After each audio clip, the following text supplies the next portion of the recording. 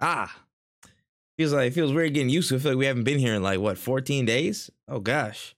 Ah gosh, it feels probably 16 days, I think. I don't even know. It feels a little longer. But nonetheless, we are back in the building. Episode 45 of No Cool Down Podcast. We back after a nice little break, after a hellacious election season, after a hellacious bout with the lands between and Elden Ring. We're here, baby. We are back for another episode. Thank you all so much for tuning in, listening. I am that man, Trip. I am glad to be with you all. And of course, I am ecstatic to be back with my podcast partner in crime, When Easy, in the building. How you doing, sir? I'm good, man. I'm good. Rested and a little bit older. Yeah, just a little bit older, man. You know what I'm saying? Their birthday this week. Came back off a little break this week. Was traveling internationally. You know what I'm saying? Came back some Ragnarok. He been all over the place. He would do this damn thing. Yeah, it definitely was. It was a lot. Your boy is tired, but there is no rest for the wicked. Mm-hmm. He's not wrong. He's not wrong on that, man. And you know what I'm saying? One thing we can't let rest is that damn star rating. So make sure you rate this 5 stars on all audio platforms. That means Spotify, Apple Podcasts. If there's any star rating on that you see, go check it. Go rate us 5 stars. Go share us around. Make sure you just type in No Cool Down. You'll see us right there in the gaming section on podcasts. We're also available on Stitcher Radio, Google Podcasts, and of course Anchor. And of course, you can check all the video versions for full. Also now starting on Spotify, you can start checking the video versions out on that because we'll be uploading those in that way soon. And of course on YouTube at Wotaku channel. That's WOTAKU channel. That's WOTAKU channel. Now, with that being said, there's a lot of news this week. I ain't gonna lie. It's been a little bit. We got you know what I'm saying? It kind of accumulated, it piled up, and we got a lot of stuff to talk about. So we got some stories in the warm up, a lot of main stories, some extra little trailer troll stuff, but we got a lot to get into. So without further ado, When Easy. Are you ready, though? Born ready. Let's get to it, man. Let's get to it. We back. All right. First up, the story of the week in the warm-up section. Apparently, in honor of Sword Art Online, the Oculus creator Palmer Luckey claims to have made a VR rig that will kill you for real if you perish in the game you're playing. So, I mean, I don't know if this... Apparently, he said there was homage to SAO, but... Dog, is he for real? What's your thoughts on this? I don't see the purpose in it. Definitely one of those things where it's like, I understand you wanted to make it to see if you could, but I'm pretty sure we could have made it. I don't think that was necessarily something that we needed to research. Like, and now all he did was create the scenario of like, yo, what games you really gonna play on that thing to make sure you either don't risk death, or if somebody actually spawns in or clicks on the game, they're stuck in there and they actually have to complete it. Because if you put me in some wild shit like Fall Guys, what am I going to do? What am I going to do? What am I going to do in Fall Guys, bruh? A giant ass fruit comes my way and you blow my head off. That's not fair. I can't play any games.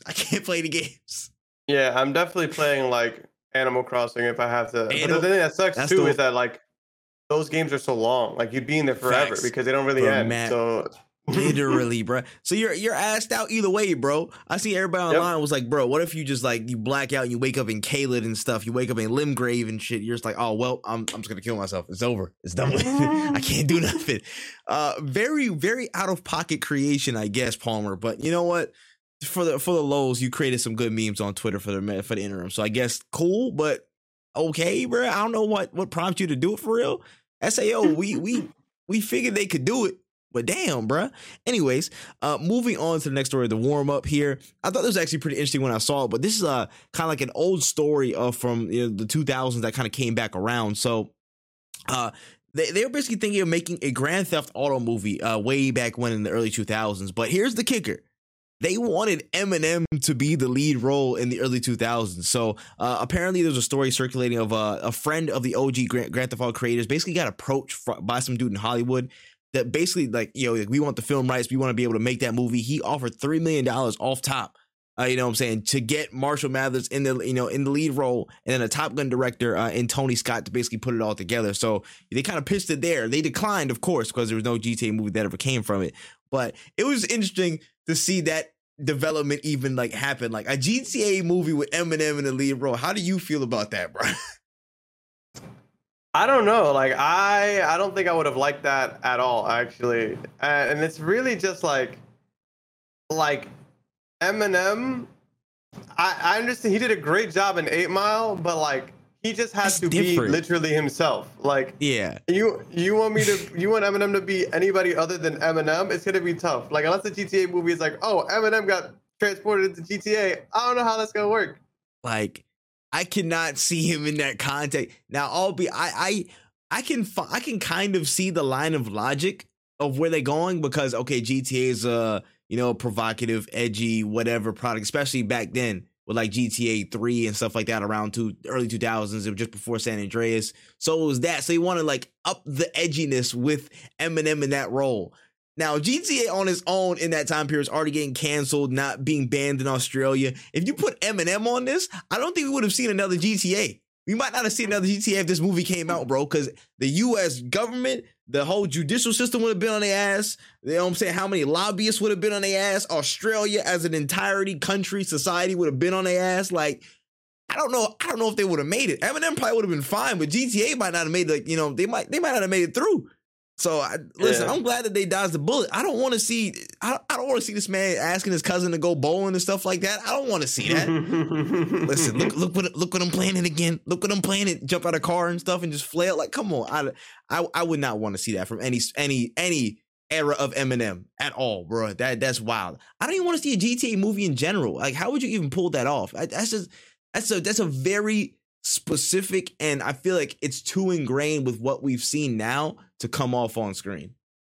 I think anybody who's like, we need a GTA movie, really just needs to go watch like literally any action movie. Like that's GTA 100%. Movies right there.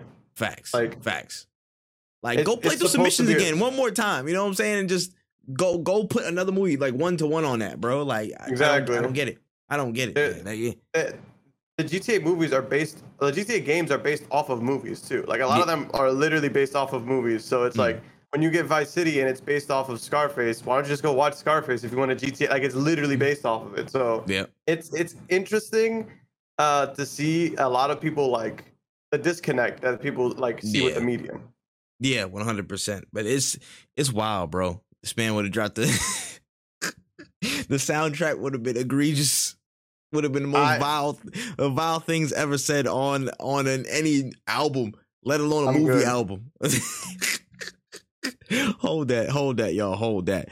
All right, on to the last story of the warm up. So this has got to be the wildest thing I've seen.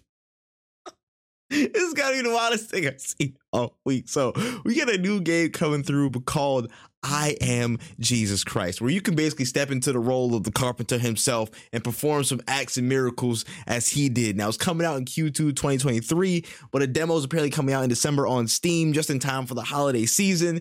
You can heal blind people, you know what I'm saying? Go through what do you think?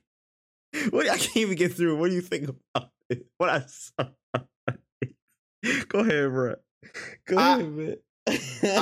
I'm not gonna lie to you. Like, I know it's crazy, and I know it probably shouldn't exist. But let's hear him. Like, I'm just saying. Like, listen. I ain't never really I read the Bible as a kid, like just because I like stories. But like this, I would have definitely really, been more tapped in if I could do side quests as Jehovah. Like I'm just saying, like, yo, imagine the QTE of carrying the cross. That shit would kind of go hard. Like, damn, I fell over. Like that shit, you feel it, bro. Like I don't know, bro. You multiplying the fish and bread like it's a Sims mini game. You pressing the buttons like you in the herbs. Like they're just like, yo, Jesus, we need some food, and like you gotta walk through the crowd and like talk to people. They're like, sorry, Jesus, no food. And oh my gosh, that's good. Like that, you walk on water, like that's crazy. Like you unlock that power at a certain point, so then when you go back to the other areas, you walk across lakes and shit to find collectibles. I don't know what the collectibles would be. I don't know, man. Just carpenter tools or something like that. I don't know. The apostles, you gotta find them all in the environment, like the Dalmatians in Kingdom Hearts. I don't know, bro. I don't. The tutorial would be like Adam and Eve, bro. It just writes itself. I'm just saying, like you're just Adam, and because you're a human, you're learning how to walk and all that shit. I'm just saying, it's different POVs. New area discovered. Nazareth. Like what? Like they go, what? You got to do a synchronization from the top of the motel and stuff. Like just saying, bro. I'm not saying. Hey, I'm not saying it should exist. But if we're gonna do it, my gosh. do it right. I want no parts in this. I want absolutely no affiliation with this, bro. My only gripe is that if we trying to make this accurate, why is Jesus not black? But that's a whole nother conversation for another day. But let's, you know what I'm saying? That is what it is. That is what it is. You know what I'm saying? 2023 Game of the Year, Starfield, watch your back. Starfield, watch your back, buddy. That's all I'm saying. Jesus Christ, come. I'm just saying, if you don't vote for the Jesus game, you're going to hell. I don't that's crazy. And there's no Doom Eternal that's coming out this year or next. So what's going on? You got no options. You got no options. You got no options. All right. Moving on to the base story.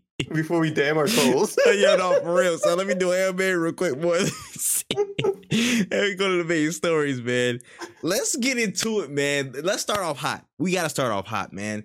As you all know, in the interim gap between the last podcast and this episode, God of War Ragnarok has dropped. God of War Cracknarok, as I like to dub it very often.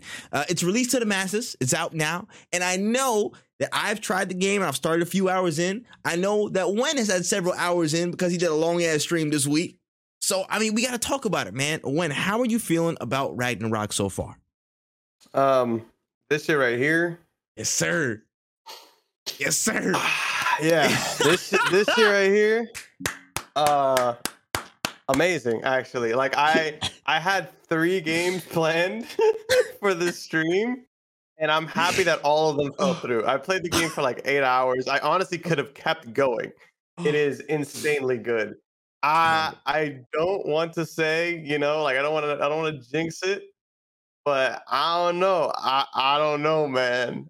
It's gonna be. I don't know how Jeff is figuring it out back there, crunching the numbers. But I'm gonna need to see. I'm gonna need to see the score sheet if something don't come out. Like if God of War don't win, I'm gonna need to see the score sheet. I'm gonna need to see the breakdown. I'm just saying, bro. This shit is crazy. This shit is crazy. I just want to speak on a macro conversation for a second. To all the people out there who said Elden Ring was going to sweep it from March. And you know what I'm saying? They was like, I don't care what come out. God of War could come out this year. This, that, could third come out this year. Starfield, Elden Ring sweeping it. Now, I will also speak on Elden Ring at another time. We can speak at close to the end of this category, to the end of another category coming soon. But, to those of y'all that were very conclusive about Elden Ring sweeping everything this year, and you know there was no doubt in nobody's mind apparently, y'all must have forgot Kratos was coming out the back with the boy. You know what I'm saying? They was making shit crank. They was making it crank, bro.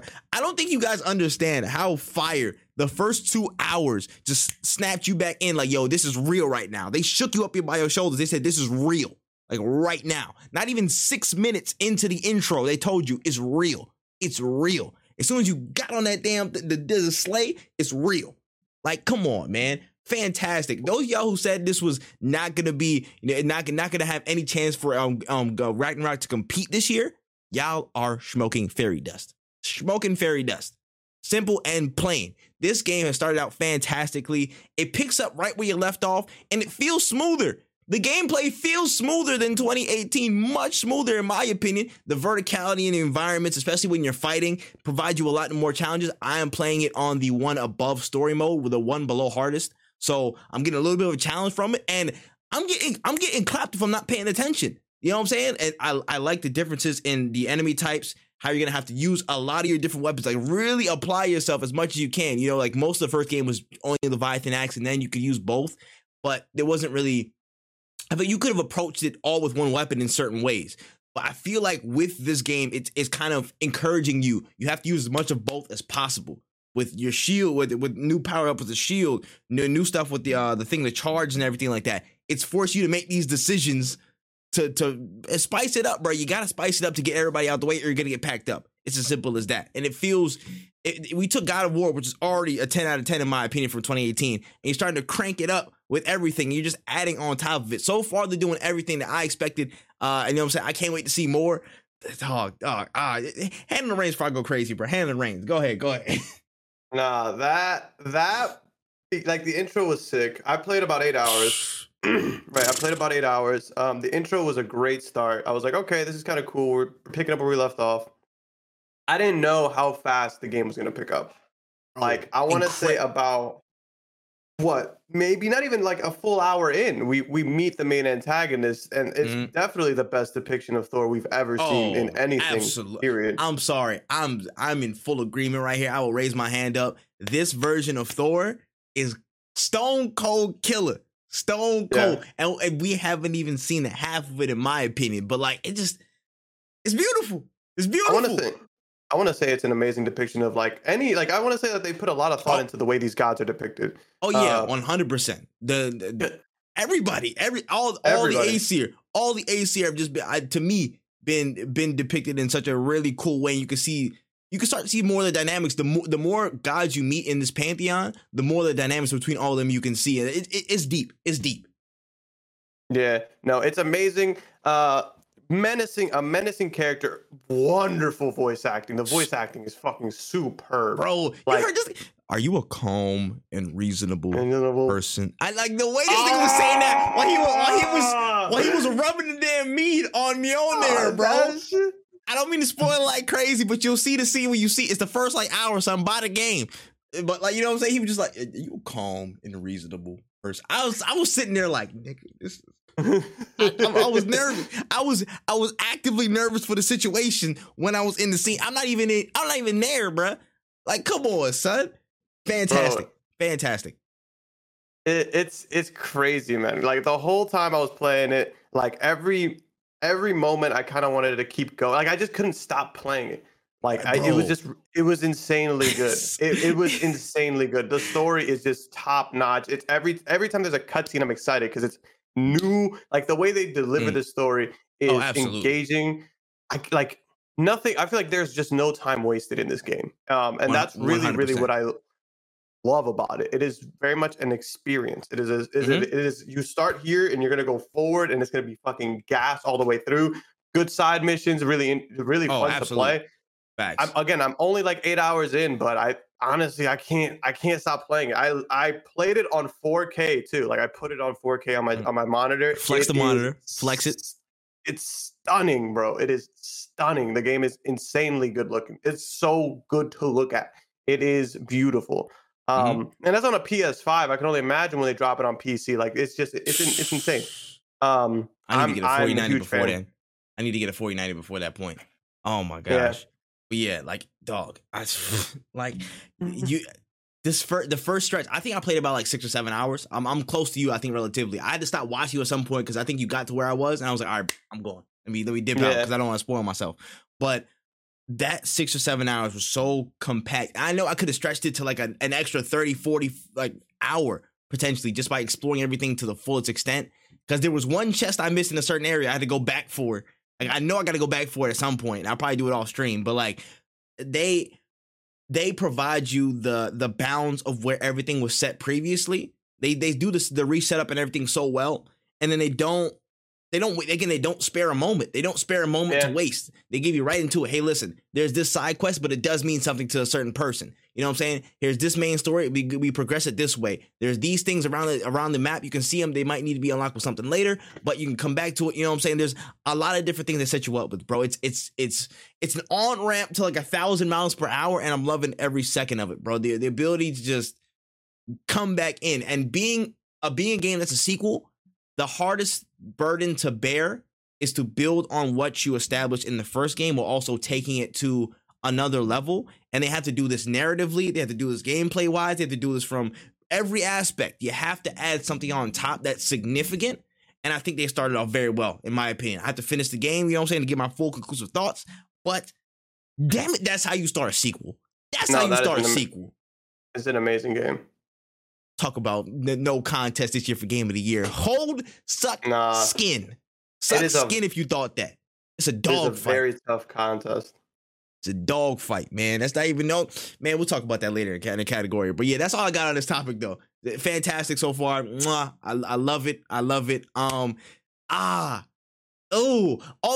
this is a random side note though. I found out on Twitter that the same guy who voices Mimir is the same person who voices Nihilus from Mass Effect 1. And I was like, makes sense. That actually makes sense. It makes complete sense. It makes complete sense. Like, bro, such a good voice actor. Such a good voice actor. So good. But yeah, also performances, everybody's doing fantastically well. Anything else that I gotta say? Oh man, listen, shout out to the dogs them. That's all I'm saying. Shout out to the dogs them. That's all I gotta put out there, man. Shout out to the dogs them. But yeah, that's all I got, man. So far, chef's kiss. All right, shoot, we gonna move on to the next one. So in our next story here, Volition, the team behind the rebooted Saints Row game, are actually being transferred within the Embracer Group, as they will go from basically getting resources and serving under PlayOn, formerly known as Koch Media, to developing games under Gearbox Software. So after a noted disappointing and slightly polarizing reception for Saints Row, Volition are said to basically be benefit from this operative group change to give them all the resources they need to succeed in future projects with more of a U.S. North American based team under the helm. So any questions on this? Well, any thoughts on this? Just Volition kind of switching over to Gearbox, getting resources and getting basically some direction from the Gearbox standpoint. I don't know how I feel about this just because of how many things have been acquired recently. And I just feel like a lot of studios are like, who are trying to do their own thing, are kind of like, okay, we made something. Let's leave out of here. And it's like, I didn't see any of the Saints Row things being that bad. I saw it kind of like a mediocre first game. If it wasn't a Saints Row game, it wouldn't even have made the news. I feel like it would have just been a Steam game that people just weren't picking up or wanting to play, right? And that's what kind of sucks, is that because it had the Saints Row like moniker, it was dubbed like a horrible or a bad game. When in reality, if that would have been called anything else, like Mexico City Gangs or whatever the fuck, right? I think it would have just been like, oh, it's just a game I'm not going to buy. Like whatever, I'm gonna just chalk it up to whatever and just keep moving. And it kind of sucks that they're losing. It feels like they're losing the whole company over just the one failure, but it's also like Saints Row wasn't never really in a good place since Saints Row 3, to be honest. Or so it's like, it's one of those like, maybe it was about time, but it's also just kind of sad to see because I like some of the Gearbox games, but it's not like their track record is that much better when it comes to franchises that they've treated well. Like, I know that the Aliens Fireteam game was good, but what about outside of they had two good ones, but it took them what was the first one? The first Alien games that came after Borderlands 2, that wasn't a good game. Were they Colonial Marines? Was that Colonial Marines? They were I think it was Colonial Marines. That was a shit show. That was a shit show. That 2011 was a shit show. I'm not saying they can't make good games, but we buying up companies, man. I just hope that we got the proper resources to help them grow and innovate and be successful, not just like, I'm gonna buy y'all because I can buy y'all. Yeah, I agree 100%. It's gonna be weird seeing again all this movement, especially from the Embracer Group. They've been moving like lightning, trying to get everything reshuffled and moved around. And to kind of add on to this story, we heard another report, basically in the past couple of days, that the IP for the Risk of Rain franchise has been fully picked up by Gearbox Software in accordance with the Embracer Group, with the OG dev team Hapu Games. They're not going to be doing any more work on the series, so basically the entire franchise that's been published by Gearbox is taken basically under its wing full time, so they'll be developing stuff for the future in that line of games. After a heartfelt note to the fans, Hapu Games basically they now bowed out of development cycle. They basically been working on other things. It's been met with some different I guess reception and correspondence, but kind of overall it is what it is. So I mean, thoughts on Risk of Rain going to Gearbox as well? I'm not a big fan of this because I feel like the team that made Risk of Rain. Like they made this game as good as it is. To just sell the IP and not to bring the people on board to the next project or whatever that they're gonna do with it. I don't know, man. If Risk of Rain 3 is a first person shooter, I'm gonna be really fucking pissed. That's the way I feel about it. It's like, I'm happy that they made something so big that it caught the attention of the people with the money, but it's kind of sad to see it be like, hey, I'm just selling off the rights to this. Like they can do whatever they want with it. And at the end of the day, like it does suck, but I at least know that there is Risk of Rain 2 is a game that I can still play, Yeah, no, 100%. It's It's a weird spot. It's a weird spot. I haven't played too much Risk of Rain, 2, but I know it's a fun game from the minuscule time I've had with it. So, I'm hoping that formula doesn't get meddled with too much, but Gearbox can do what they want with it now. So hopefully they treat it with care. That's all I say. Hopefully they treat it with care. That's all I can say on that. All right, moving on to the next story here. It's been a while since I said this. I ain't gonna lie to you, but Dead Island 2 got delayed again. So basically, after its whole triumphant return announcement a few months ago, Deep Silver and Dan Buster basically came out with a statement that said the game's going to be pushed back by 3 months to ensure more time to perfect it as it enters its final stages of development and polishing. They've been planning to hold us over with a new trailer and some new footage on December 6th, just a couple days before the Game Awards. What's going on with this? Is it a bad sign? Yeah, do they need it? What's going on? With me, I am a firm believer in the if you ain't got shit to ship, don't show shit. And like that's kind of like where I am with this. This game was kind of announced dead or pronounced dead years ago, right? We know that game wasn't coming out. And then they announced that it's coming out. So like why would you like it's like announcing you're flanking the enemy when you're still at the top of the hill. Like, get closer, right? Get closer. At least be a threat before you say, "Yo, we're here." Because he said we're gonna flank you in like a couple of months. Hold on, just give us a second. We're gonna reframe. Come back. Unless something catastrophic happened, God forbid, and it was just something that it was out of their control. Like we just couldn't do anything about it. Then yeah, like I understand. Like, yo, you know what? We need more time, and obviously take as much time as you want. But when you're a game that was never announced that you were dead, that you weren't coming out, and all we heard was, I am back, like I'm still around, we are assuming you've been working on the game for that long. Like it would be safe to assume that. So to hear that you're getting delayed when you essentially have been delayed for upwards of 2 years, I can't even remember when it was announced. I know we looked it up. If you listen to this podcast, you know exactly how long it's been, but it's been a long ass time. Yeah. At least like 8 years, I think. What, 2014, 2013? Yeah. There's no reason you guys should be delayed anymore. Like, there's just no reason. Yeah. It's weird, man. It's weird. I wish nothing but the best. You already know what we say on this podcast. If you're going to delay it, make sure you do it and polish the best you can. We want the best games to come out in the best shape possible. So there's no slight to them, but it's like, damn, like you kind of just announce your return just to announce that you guys aren't returning on the date you said you were returning. So I was like, it's a little bit weird. It's not sure what to expect. I fear a little bit that the optimization, the technical quality of games like this they're going to be something that hold it back from at least getting a fair shake, in my opinion, because, it's serious. It's serious with those games, man.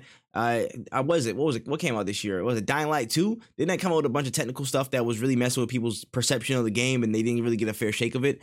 I think it's in a similar vein too. It's a lot for them to fix. So I hope they do take their time on this for one, but it's like, damn, you playing with my emotions. I want to play Dead Island 2. I want to drop kick people. I want to drop kick zombies again. You know what I'm saying? I want to be on that same type vibe. I want to be, in there with multiplayer. And if you're if you're adjusting for more than 4 people in a co-op session, take as much time you need.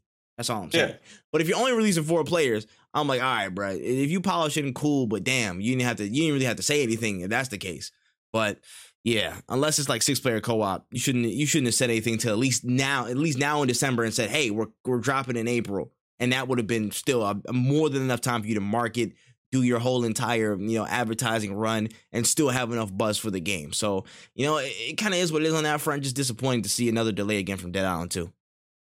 Yeah, we'll see. We'll keep in touch. Not keep in touch like if they call them, but like I'll have my people call your people Deep Silver. I'll have my people call exactly. But we'll see what happens. Yeah, of course.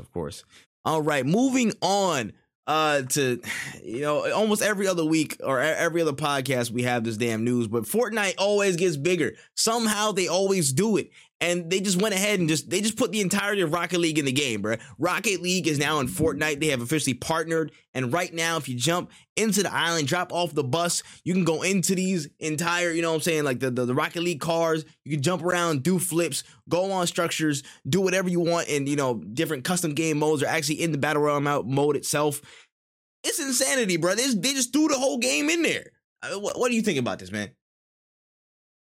Sure. They don't care, man. That game is insane. Shout outs to them. Shout outs to Rocket League. I love that Epic is combining their franchises in ways like this because it's actually really fun to migrate a community into another game. Like if you're a Rocket League fan and you're not really that big of a Fortnite fan, this might be the little step you take to playing that game. Or if you're a Fortnite fan and you're like, whoa, these Rocket League cars are really fun. Maybe I should try out Rocket League. It's really interesting to see. We love the collaboration between franchises, and there's a lot of gaming companies that could use this kind of like as a model. Like I'm sure that this costs them very little to any money at all to implement this because it's not like they got the same damn assets and the same damn engine. They probably just move it over. You know what I'm saying? Yeah, and you're talking to a team that's inside your same company. Like it's not like you have to like go outside of your way. Like, you know that if I talk to Phil, who's the head of the Rocket League or that division or whatever, he can put me in contact with somebody by the end of the day, as opposed to like, let me reach out to Epic. Let me reach out to Activision, see if they email me so I can get in contact with that guy. You know what I'm saying? Like it works out so much simpler. And like companies like Microsoft that are acquiring all these companies, or even like PlayStation that has all these acquisitions, like you guys have the same power to do cool shit like this and expose people to other franchises that you own. And it's sad because that's something that we used to see back in the day. Like I remember there was a Sly Cooper, Ratchet and Clank, Jack and Daxter crossover game. It was on like the PlayStation Move or whatever, but like that was a game that happened. Like facts. Like it's a rarity, man. It's a rarity, but it's crazy how, again, often we see Fortnite innovate from a collaboration perspective. They have a strong case for being one of the best collaborators in gaming history. They probably are by a good mile or a good margin at this point already. They're just extending their lead. But when it comes to them and collaborating with somebody outside of the Fortnite franchise, they're top one. They're top notch. They know how to. You could make a case in terms of media in general. They're probably one of the best collaborators in a general media sense. You know what I'm saying? Going today. I mean, you're a part of the biggest medium in the world and you're doing this consistently, whether it be gaming franchises, movie franchises, different IPs, singers, concerts being held. Fortnite just continues to push the envelope and just show, we do dope shit every week, bro. This is just us. This is our bag. This is our area. This is our space. We just do it, So it's cool to see, bro. Honestly, and the funniest thing to me was like they're actually lethal. They're actually mad lethal. I seen the video I linked in the show notes. So basically, it was like it was Nick A30, and this man was just basically doing flips and knocking people down. He's getting knockdowns off the flips on the car. Somebody was like on like a blimp or something like that, or a hot air balloon, and he jumped up to the hot air balloon and knocked them off, got downs. I was like, this is just the most insane thing ever. Who would have thought? Fortnite's fantastic.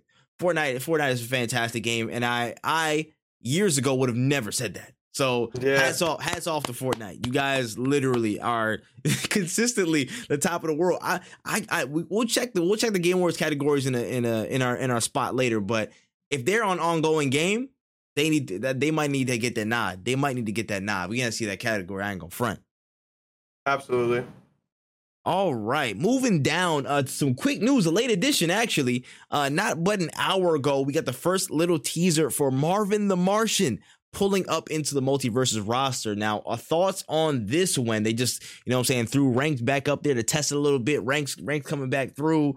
Multiverse getting a little buzz again. The mainstream side. How you feel about Marvin the Martian?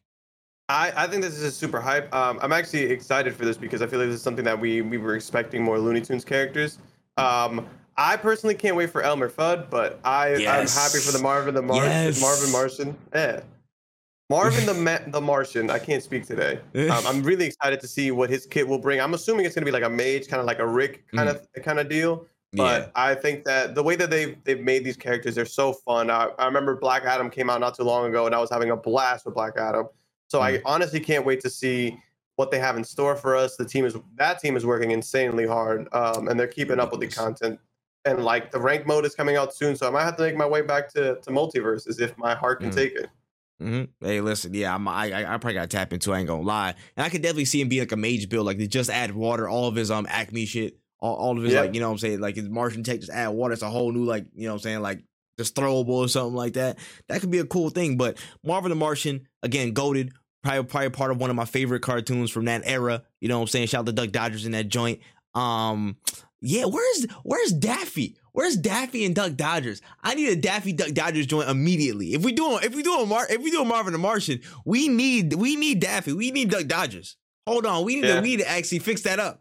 Player first, if you listening, you need to fix that up. Hold on, we need to get Duck Dodgers in there ASAP. I need that with the Tom Jones theme song and all that, bro. I need everything. I need the whole set. I forgot that he did the theme song. That was a crazy theme song. That was a banger. A banger. It was a banger. It was a banger. I was singing that. I didn't even know it was Tom Jones like that. I was freaking like 8, 9, 10, singing belting my lungs out, son. Classic. That was an amazing show. Absolute super underrated show. 100%. But yeah, that would be dope. But Marvin the Martian sounds really interesting, and I can't wait to see what Multiverse does. Again, they haven't done too much wrong so far, if any. So listen, carry on. All right, moving down. We got another story here. Hogwarts Legacy. They conjured up some gameplay and some new looks at the experience in this 45-minute showcase that dropped in the interim between the last episode, highlighting cosmetics and customization for characters, the scale of the school, which is like huge as hell. There's a bunch of notable locations that can be almost entirely accessed in the game. A lot of accessibility in terms of being able to see different areas of Hogwarts and, you know, some of the forest areas and stuff outward of that. A lot of dialogue options with potential impacts on characters and endings. A class system, basically not like a class system like Mage Warrior but classes like how are you going to actually go to classes.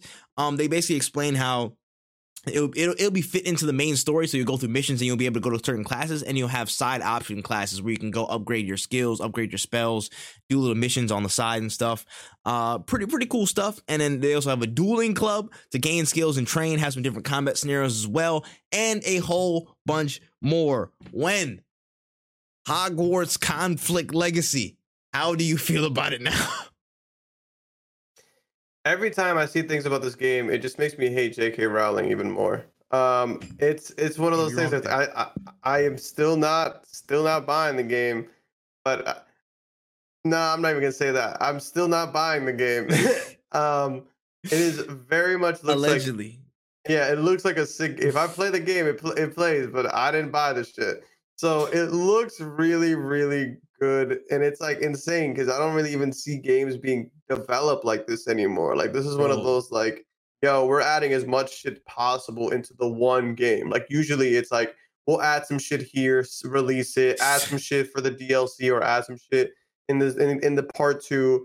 But this is something that feels like it's stacked. It looks insane. If this, to me, it feels like some Witcher 3 type shit. I ain't gonna lie. Just from the look of how much is there and how much area you can actually traverse, it looks ridiculous, bro. Just to get the hot topic in the room, the hairstyles and customizations, especially on black characters. Mwah. Mwah, mwah, mwah. Shout out to the black dude that was there in the video just going through, because I know he was putting good word in. He was putting good word in to get people on the team to come fix some of this up, bro. Industry, I need to be taking a look at this, taking a look at the people over there doing the good work, because listen, all the hairstyles and stuff look fantastic. They look actually like really, really accurate. Some stuff I really want to, you know what I'm saying, put on that can embody what I look like in real life, you know what I'm saying, throw me in there. So that's dope. Customization was fantastic. Again, just the size of bro, they literally almost 1-to-1 made this big ass version of Hogwarts. You saw it all, you know, they didn't show the Great Hall, but they show you could just walk from the Great Hall to your house area all the way down to the Great Hall, to the library, to the Duelist Club, all the way outside the grounds, some of the common areas. Like, they made it so expansive, it doesn't make sense to me, bro. Like, again, we haven't seen quite like depth in like the expansiveness and just the quality of a single player experience like this in a minute, in terms of I guess something that we didn't expect, you know what I'm saying? Of course, God of War, you know what I'm saying, you kind of feel that, like, of course it is like that. Elden Ring, I think it is like that as well, but just from an IP that we didn't expect to have this level of depth, it looks like it has that depth in spades. And I'm just like, oh my gosh. I'm not saying I listen, I'm very conflicted right now, because J.K. Rowling ain't shit. She can kick rocks, but this game is fantastic, and I low-key want to support these devs, but the catch-22, listen, we're gonna find a way to play it somehow, allegedly, but it looks fantastic from a neutral perspective, just looking objectively at what we're seeing in the game's delivery so far, from the information that we've been given, it looks fantastic and a genuine contender for Game of the Year next year, in my opinion. 1000%. This looks like it could be Game of the Year. It'll be one of those Game of the Years where like I didn't get to play, so I have to like accept what people say. Yeah. But it definitely looks really, really good. Yeah, listen, 23 gonna be a stiff year in terms of competition for Game of the Year. I tell you that. And Hogwarts Legacy putting his hat in the ring, or that one ass weird hat that told you your house. I don't know what it's called. I forgot. Don't worry about it. I know lore from Harry Potter. Anyways, moving on to the next section. The trailer trove got a good amount of stories about all the movies and stuff from this year. There is some stuff to talk about, but real quick, we just gotta put in the blurb. You know what I'm saying? Black Panther, Wakanda Forever. Wakanda Forever. Wakanda Forever. Real quick, before you do anything, when have you seen it or no? I'm watching it this weekend. Okay, wonderful. I'm not going to spoil anything. I just need to say, go watch that damn movie. Go watch that damn movie. I think we probably should do a spoiler cast like we do some of the big Marvel releases, but we probably had to map it out at some point. We'll have to call in, the Audible from Choss in the next week or so. But I'm just telling y'all, go watch that movie, bro. Go watch that movie. I will say this, given all the circumstances and everything around the film, what happened with who, what, where, this was one of the best ways a sequel with this level of circumstance has been handled that I've ever seen. Really, really good film. Enjoyable. I almost got choked up. I almost had to get a tissue, you know what I'm saying? I almost had to get the Kleenex out. But we'll go again. We'll watch it soon at some point. But fantastic film. E-Bombay. Watch that shit. Anyways, moving on to the other categories and news stories from this week. Out of the blue, out of nowhere, bro, Studio Ghibli just announced that they have an upcoming project with Star Wars, of all people. They just like, hey guys, we're back and we're doing something with Star Wars, and everybody's like, what the fuck? But with more context and news updates, we got the official confirmation that they're gonna be working on a story based around the adventures of Grogu, aka Baby Yoda from the Mandalorian series. So thoughts on this collaboration, this content, the focus, what's going on? I think that it's sick. When I first saw it, I immediately thought of Star Wars Visions, and I was like, man, maybe they're doing something in that aspect. But obviously, a legendary studio handling a legendary franchise, only good things can ensue. I don't even like to speculate with this kind of a thing because I have no idea where they could go with this. But I think that this is going to be whatever they do. I think it's going to be super sick, and it's going to be another. It might be the final straw on the camel's back that causes Wen to get Disney Plus. Bleach was almost that straw, but we have Hulu, so we clutched it up. We didn't need it. We didn't need it.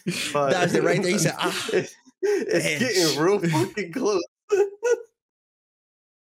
No, I hear you, son. I hear you, man. The only thing I can say about this is that this movie's gonna be so adorable. My eyes are gonna melt.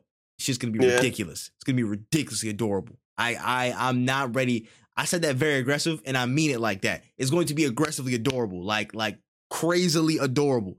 It's not going to make any sense how adorable it is. But again, what more can you expect from Studio Ghibli and Star Wars but a solid project? I won't even put on no thinking cap or whatever it is, bro. Grogu's going to be great. Whatever they put is going to be great. I think it's going to be a solid film. Either way you turn it out.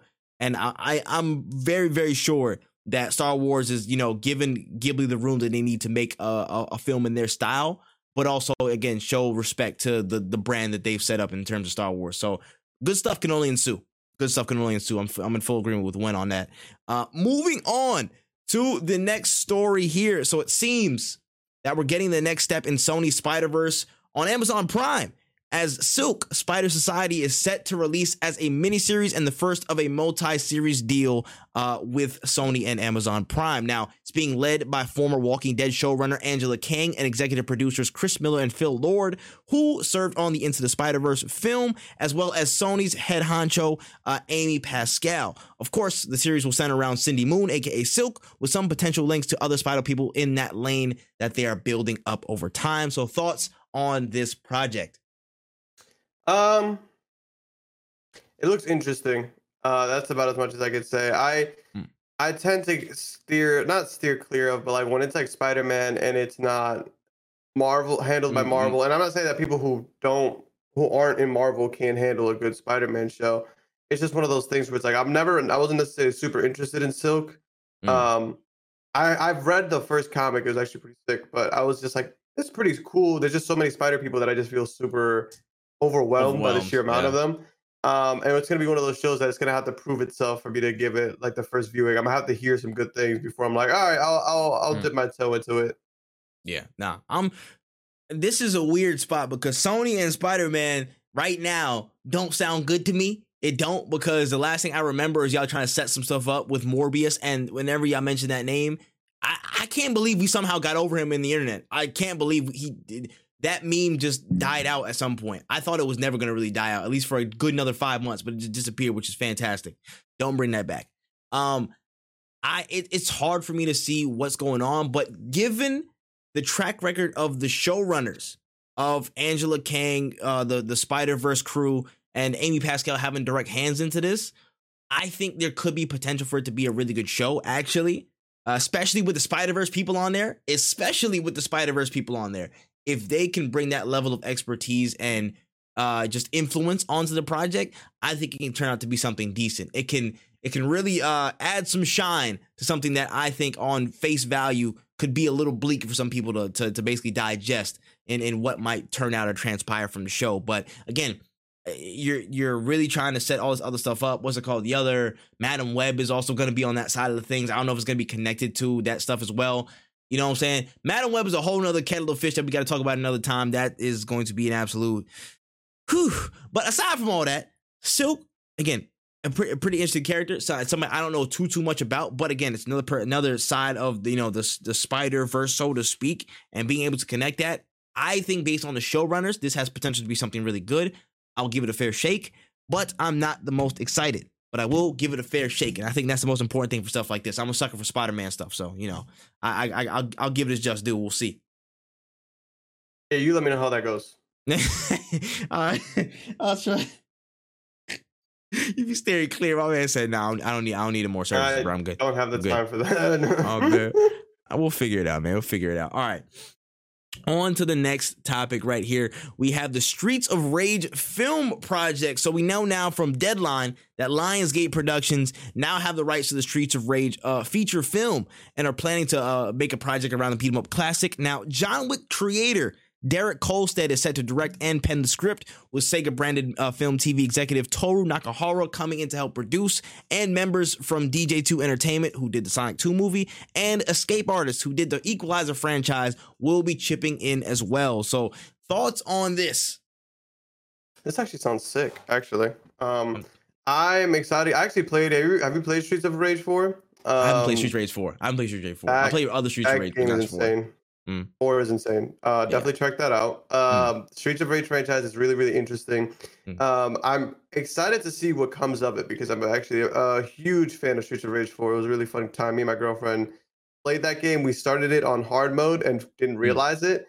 And we were just too stubborn to switch, but we beat it on hard mode. Shout outs to us. Can't believe that actually went through. But ultimately a really, really good game. I think that it is I think it would adapt to the screen very well because the story is simple enough to be told in under 2 hours or in 2 hours in general, but also gives enough depth for people to actually give some range for the actors to actually show out. I think that this is really sick. I hope we get like a whole slew of games. There's so many classic games that I would love to see told into a movie format. Like Streets of Rage automatically makes me think of Final Fight, which had a really interesting storyline because like it led into the Street Fighter universe, and we're not gonna touch that movie universe. But it could be one of those things where it's like, okay, people like people like Final Fight. Maybe we could start implementing some Street Fighter stories. Like I think that this is like one of those games that it's like this could be a great film. Kind of like a game like Hotline Miami, where like story is there enough to be a good movie and short enough to be a good movie, as opposed to something like Metal Gear Solid that has like 12 hours of cutscenes for one game, you know? Yeah, no, 100%. I feel like speaking on, again, the team side of this is a really well-equipped team to handle a game like this, in my opinion, because of the level of action that's involved. I mean, when you think of John Wick, you just think of nonstop action, fantastic and creative ways to display fight scenes.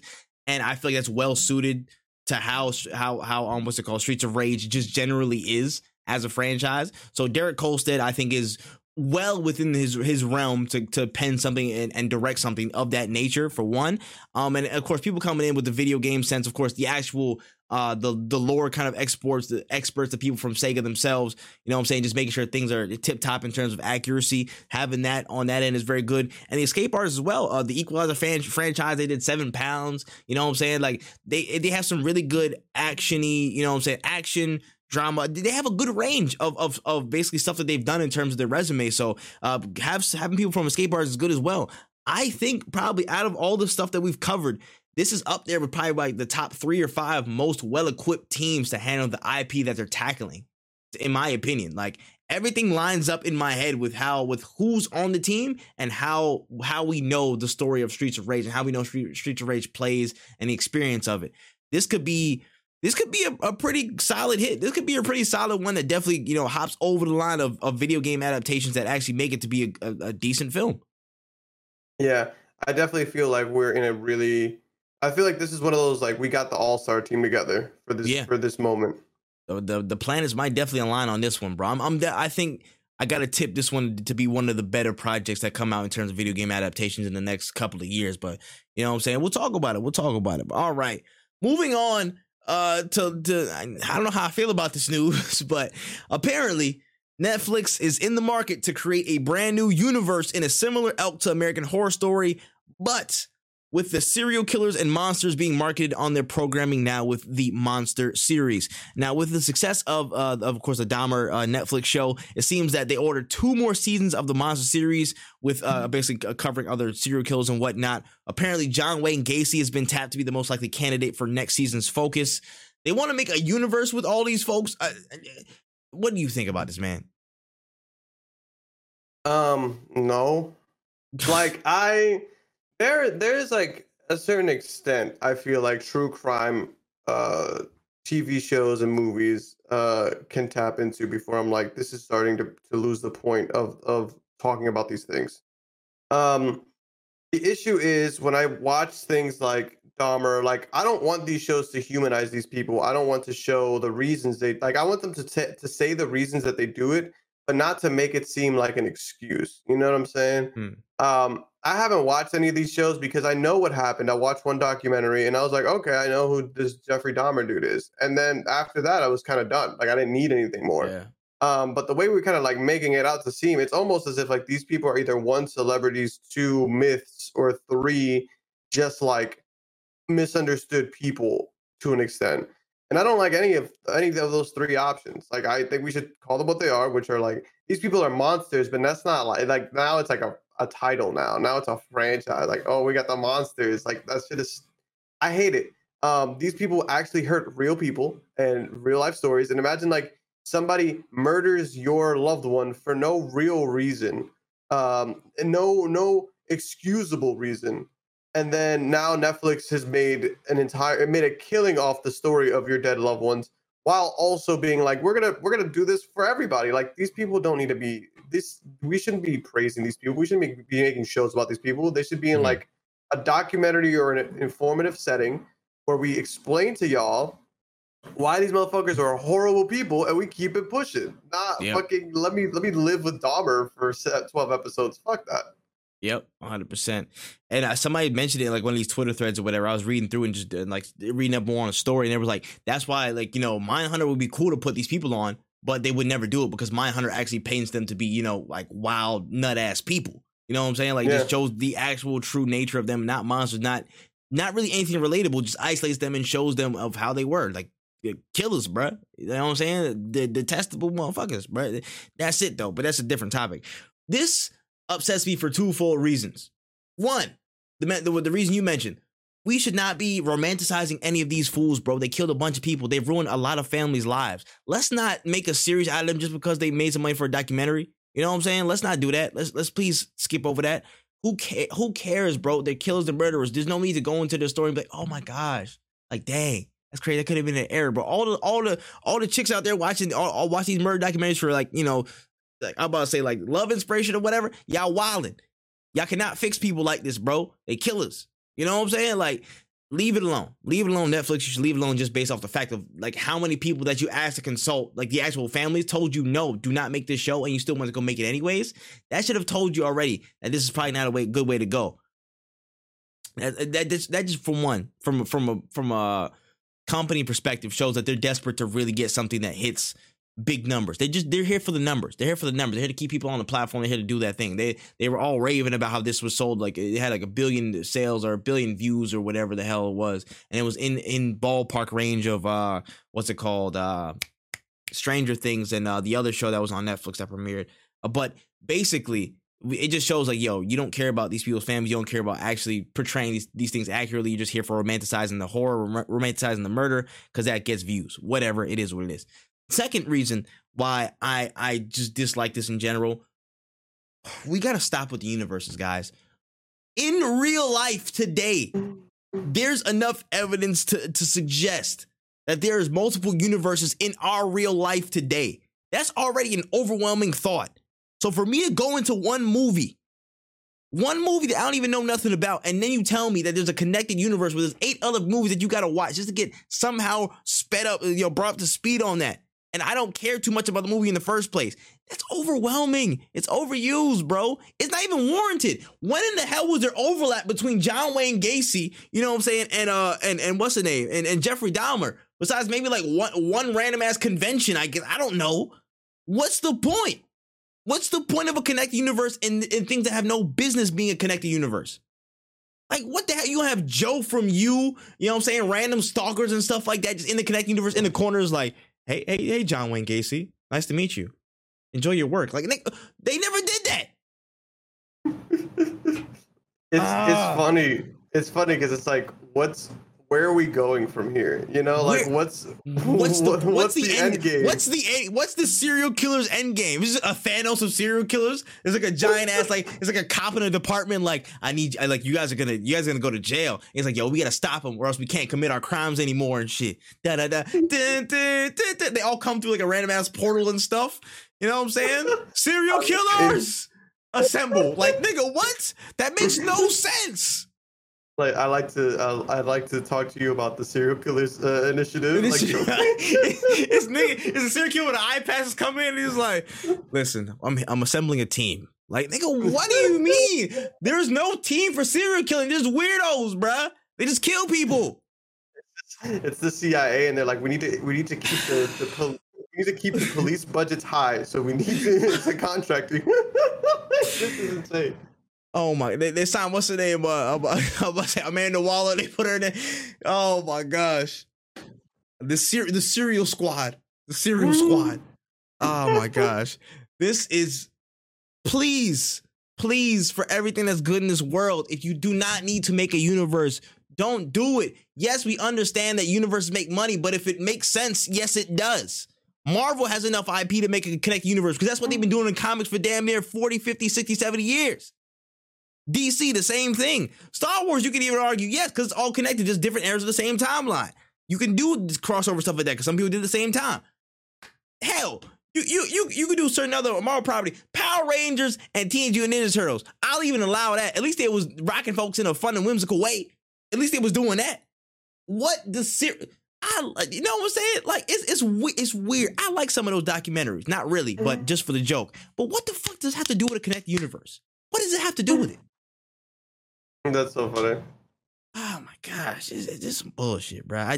Netflix, y'all, look what the money make a bitch do. Look what the money make a bitch do.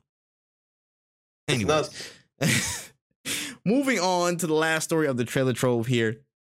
Hollywood definitely got the chainsaws up for this one, as Netflix has officially partnered with the Coalition to develop a live-action film and subsequent adult animated series for the Gears of War franchise. Now, there's some buzz around this from fans and actors alike. We even saw Batista suit up and say, hey, listen, I need to cast me. So this could be an interesting video game film to look into, man. So thoughts on, the potential of this project and, Netflix kind of taking over the helm for Gears of War in more of a TV sense, TV and film. I think it'd be cool. I think it's a pretty solid franchise to use. Games like this, like something that's similar to like a Doom. I don't know how they would do Doom, but like I think with the Gears of War, these characters have enough personality to be able to translate it to a pen and paper. I I'm excited to see. I think Batista would actually be a really good person to put into this TV show or film. I actually agree. Like there's a lot of people who I think would be very interested. Maybe even get a Henry Cavill cameo or something. Because I know he's a huge gamer. And it's not really Miss Fantasy and Magic, but it definitely I feel like he knows something about Gears of War. He's got to know something. He's got to know something. Nah, for real. I'm like, in terms of actual game franchises, this is the one that I think it could easily be a movie. This is one of those ones that could easily be a movie, honestly. If you get the CGI and the characters right with the Locusts and Queen Mira and stuff like that, General Rom, if you get those characters right in terms of how they're displayed, I can go, I'm not saying go like Pirates of the Caribbean level, but I need to be in that ballpark of being able to display some of those characters like a General Rom and stuff like that to get the facial expressions and everything down right. You know what I'm saying? I think that it could actually be a good movie, and the casting as well needs to be right. The writing, oh my gosh, I know the writing wasn't the greatest in the game, but like, you know what I'm saying? Like there needs to be some substance there as well. But there was some good story in there, man. There's some damn good story in Gears of War. The funniest thing is though, I was talking about this the other day with somebody. I think it was Groovy J. Shout out Groovy J. And he was like, bro, look up the actual character of Coltrane. Or somebody was like, look up the actual character of Coltrane. It might have been Jin. Shout out to Jin Singh. And he was like, go Google the voice actor for Coltrane right now. And while you know, Deadass do it when Google him. I'm about to say, and then while I'm saying that, it's weird because again, you think of all these Gears of War characters as like, you know, husky, the burly, the big dudes and stuff like that. I feel like some of that is needed. Maybe it isn't. I think it is for the essence of this game. There it is. I was stalling for that moment. You see how accurate that man looks? In terms of Coltrane, you don't need nobody else. In terms of Coltrane, Coltrane's already casted. That's him. That's dope. This man got buff as hell. He was just naturally buff as hell for the role. Like they didn't even need like crazy mocap stuff. They just put dots on him and stuff. They're like, yeah, that's it, bro. You don't need to modify your body in game. You're good. That's it. You need to put some armor on. Like that's crazy. But I will say this game could definitely be one of those ones that actually is a better adaptation because the story is well suited to a movie format, in my opinion. And the adult animated series sounds even better to me. But yeah, I'm honestly the biggest fish to fry right now is the live action casting, I think. And then everything should hopefully fall into place depending on who's directing and whatnot. But interesting stuff. I'm not mad at it. I'm not mad at Gears of War. Yeah, I'm interested to see what they come up with. I think that IP translates well into a TV or film setting. And there's obviously a lot of interest in it. 100%. So shout outs to that. And yeah, we're going to see how that progresses in the next couple of weeks to months to years. Hopefully we'll see more of it. And getting out to the rest of the main stories of this podcast.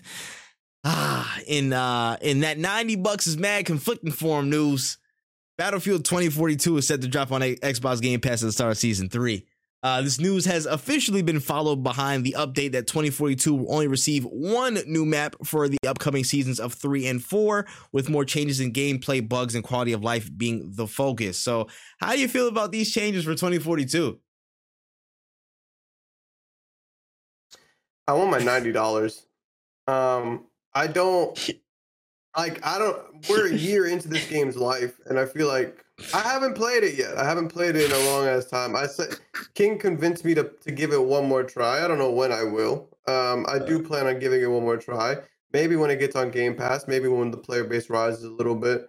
Yeah, bro, we're just kind of in a rough spot. It's funny because it's like, oh, we get one more new map. I don't know why we're still making quality of life and like, because basically the thing we're still trying to fix the shit.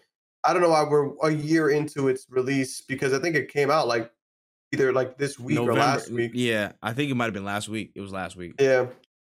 And I still haven't heard any good things about the game. Like I haven't heard not one single positive thing. I'm gonna just the railgun looked kind of cool. There was a trailer that came out like they were starting to add more like future tech stuff and like the railgun looked kind of dope, but that's all I got. See, I didn't even see that. I didn't even see that. Actually, I'm gonna just go out on a limb here. Let me just look up Battlefield.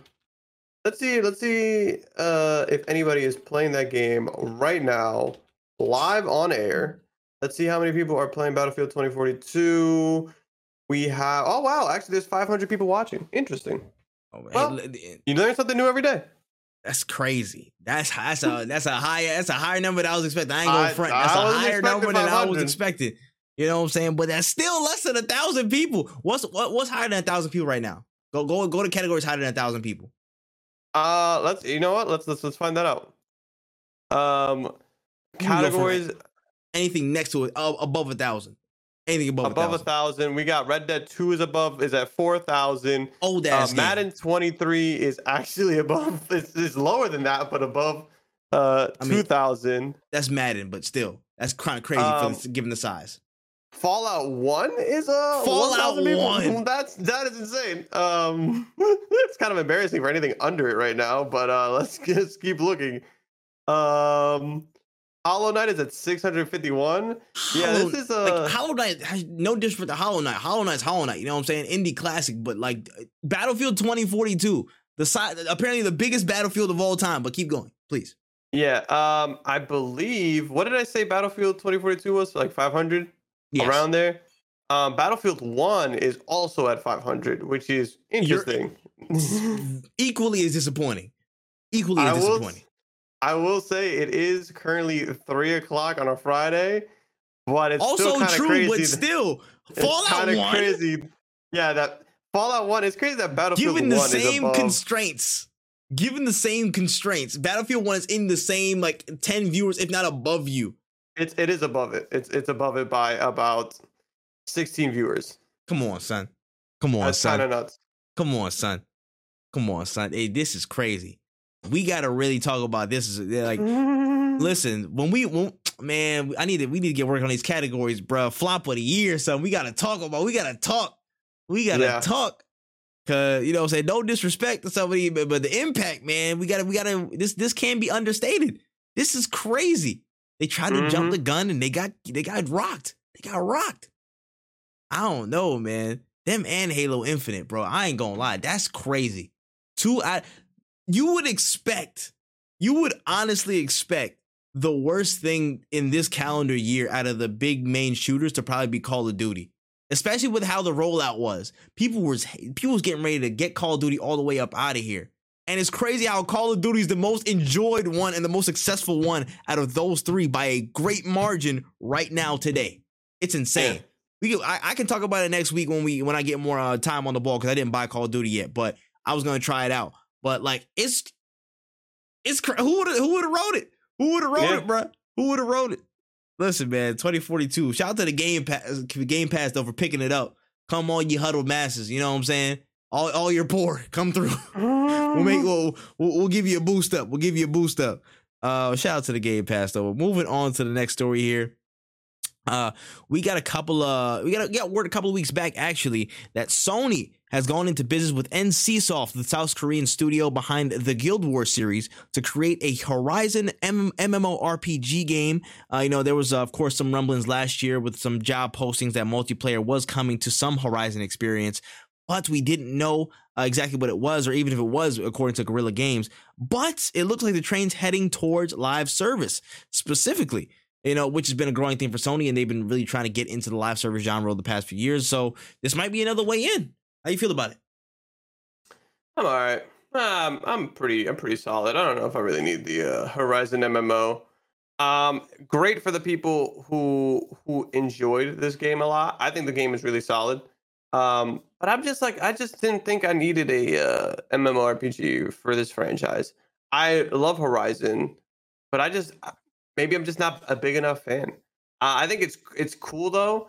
MMOs are very interesting. I actually would love to see how they're going to do this as an MMO. Is it going to be a third person kind of like action MMO? Is it going to be top down like Lost Ark? I got a variety of questions. But I think it has a beautiful world that could translate well into MMO. That is for sure. I think that the world is vast and very unexplored, or at least unwritten to our knowledge, that I think that it would be sick to see. I'm from the northern part, or I'm from like the southern part. Like it would generate a lot of interest, I think. So I'm kind of on the fence with it. I'm not necessarily looking forward to it, but I would love to check it out from like a viewer or a fan's perspective, outside of like, I'm going to get in this and I'm going to grind out a bunch of hours on this. Mm-hmm.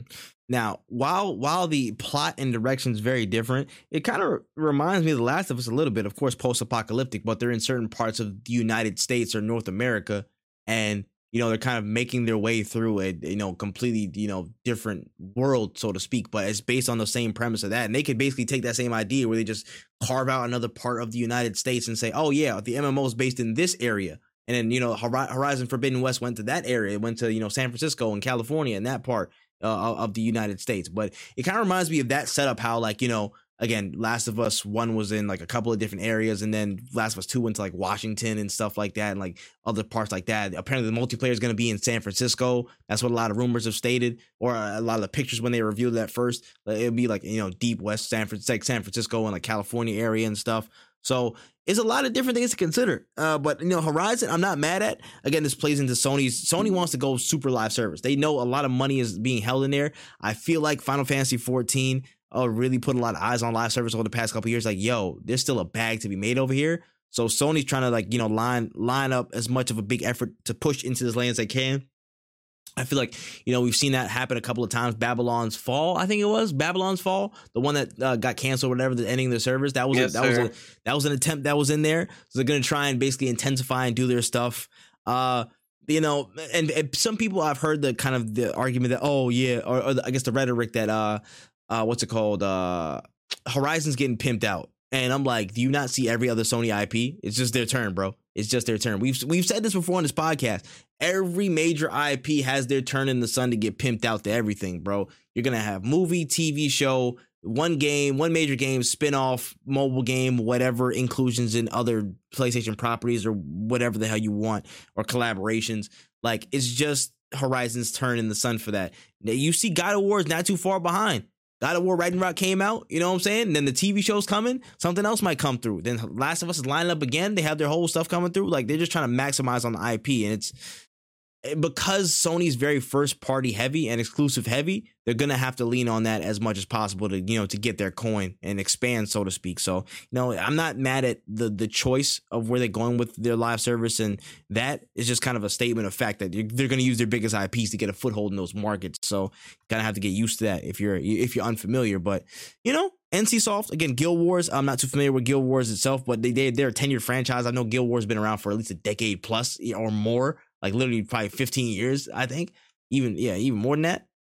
Yeah, I played a little bit of Guild Wars too, and it was one of the most fun I've had in an MMO to date, actually. It was really, really, because it was very fast, and that's something that's different from like World of Warcraft, where it's like, you press a button, sometimes the spell needs to charge, same thing with like Final Fantasy, but the beauty behind this game was that it felt like a first-person game. Like, everything was fast, all the spells were fast. Obviously, it makes the game a little bit more harder, but it makes it very engaging. And that was one of my biggest, like, I loved about Guild Wars. And honestly, the Guild Wars 2 is probably one of the best MMOs I actually played. Like, I'm like talking about it, and I'm really thinking like that game was amazing. The only reason I didn't play Guild Wars as much, or even until this day, is just one, I don't have time for MMOs anymore.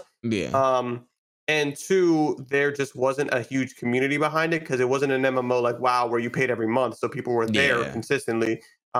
They made their money off of like expansions and events. So like there isn't always consistent updates because you're not getting consistent money built in. Like you have to plan around shit. So I think that those people being at the helm is like fucking amazing. But it really just depends on how many people are really excited for Horizon. I think it's one of those franchises that like I don't think it gets as much love as the other PlayStation franchises. And I think it could just be because of how different it is from most games that are popular. Like, it's very different from like God of War. It's very different from Ghost of Tsushima. It is a very different game, but a good game nonetheless. I think it's also timing, man. It's also timing. Like, literally, you got to realize that whenever a major release, I got to remember when the first one came out and like the releases that dropped around it, but it usually got like, it got its shine at first, but then there was some other big fish in that pond that basically kind of took some shine away from it. Especially this year, they dropped literally the same stretch of time that Elden Ring dropped, and they had their couple of weeks, but as soon as Elden Ring was like getting early review scores, they were out of here. You know what I'm saying? And it's it's an unfortunate byproduct of being in a release schedule like you are. You want to have enough room to be in a big window or a competitive window, but then some really big fish that people are just super loyal to in terms of brand or super excited for just off of virtue of the title, they go in and then they're not paying too much attention to in Horizon. But again, it is what it is. But again, I think Horizon, Forbidden West was probably one of the better, definitely one of the better games this year for one. And I think MMO, I think it could suit it, honestly. Again, with the premise, with how the world is set up, I think it's easy to pluck out a spot of land and call that MMO, and then have that gameplay, as long as it's, again, smooth, fast, very engaging. It's something that can, probably stand the test of time. Yeah, I fully agree with you. Yeah, 100%.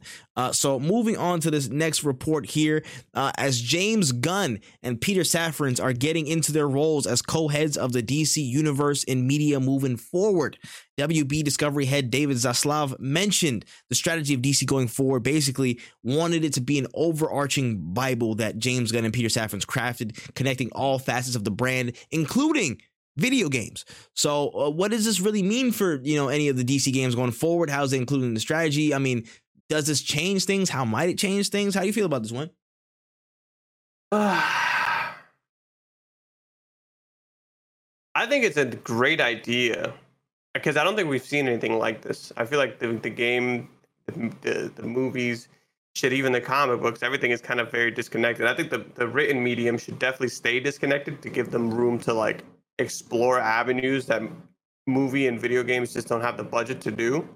Because a comic book or a storyline that flops isn't as detrimental as putting 5 years into a game that flops, Yeah. I think that this is sick because honestly, not every DC game, but we don't have that many DC games to really go off of. But Gotham Knights was given a bad rap. For a variety of reasons, but I know when the story was being unfolded, it just didn't look as good. And it's I think if they had something to refer to, or even people to have just not necessarily to refer to, but yo, this is how we envision shit. So if you have any ideas, or you don't really care strongly for Batgirl's backstory, use this. This is what you should refer to when creating it. If you don't have any idea, let's not go off the walls crazy here, but this is a guideline. I think that would benefit people who are stepping into this video game space, or companies that just aren't that interested in maybe making a Batman game, but they're yo, this is what the company wants, so this is what we're going to produce. I would love to see connections between films and movies and games. I would love to see that connection being made, but it really just ultimately depends on how good this Bible is, and how willing companies are to adopt it. Because another thing you have to think of is I'm creating this video game. I got the IP of Batman. I'm able to make a Batman game, and now you're telling me I have guidelines. That's not what I signed up for. I wanted to make my own Batman game. So it really it's kind of tough. Because I as a person who, as a fan of Batman, I don't want, or a fan of any DC medium, I would want the representation of my characters to be top notch. I want the best creative minds all behind it, making the best possible decisions. But as a creator, I would hate to be pigeonholed and told I can't do this Batman story because of XYZ. And it's a tough spot to be in. But I fucking hate it when Batman uses guns, but some people don't care about that. Yeah, that's true. You're not wrong. So I again, my hope with this is that there's enough love given to the video game side of things. If that's going to be included in the strategy, I hope they get enough love and resources to where they don't get led astray, but also enough space to where the devs can do their work. If we have the capacity to make another, and I'm not saying word for word, but in terms of the creative process, give people enough reign to make an Arkham Asylum type game or something like that. Not in style, but just how they were able to do their thing, take the source material and develop it on their own. They had some baseline, they had some, some guides, but they made it their own. What's it called? Suicide Squad, Killer Justice League, when it comes out next year. Hopefully that's a good indicator, and I hopefully it leaves a positive impression on the new team, the new studio heads, just to see, hey, listen, this is what it can be. This is what we can make it consistently if we have enough time, dedication, and enough breathing room on the dev side, but enough attention and resources on the studio side to give us what we need to make stuff happen. And then think about the games that, you know, could be made from it. Like there's a lot of games in the DC universe that could be made, but we just haven't had the developers to really do it, honestly. You know what I'm saying? Like, who knows? Even in the future, maybe a dreaded Superman game could actually exist. Who knows, bruh? Who has any idea of what could come next? But I'm interested to see that. Again, the DC universe has a lot of room to work, in my opinion. It could be a really great set of stuff. I don't want it to be like the olden days where just a random ass cheap video game dropped alongside the movie. You know what I'm saying? I don't want to do any of that stuff, but dedicated projects that do connect with some facets of the DC universe, that would be fantastic. And that's what I hope for. Consistency and support. That's what I hope for this overarching strategy that they have going forward. That's all I ask. Yeah, I fully agree. I don't want people's creative vision to be stifled, but I also don't want bad games and bad choices, because I think it's more important for the movies than the video games itself.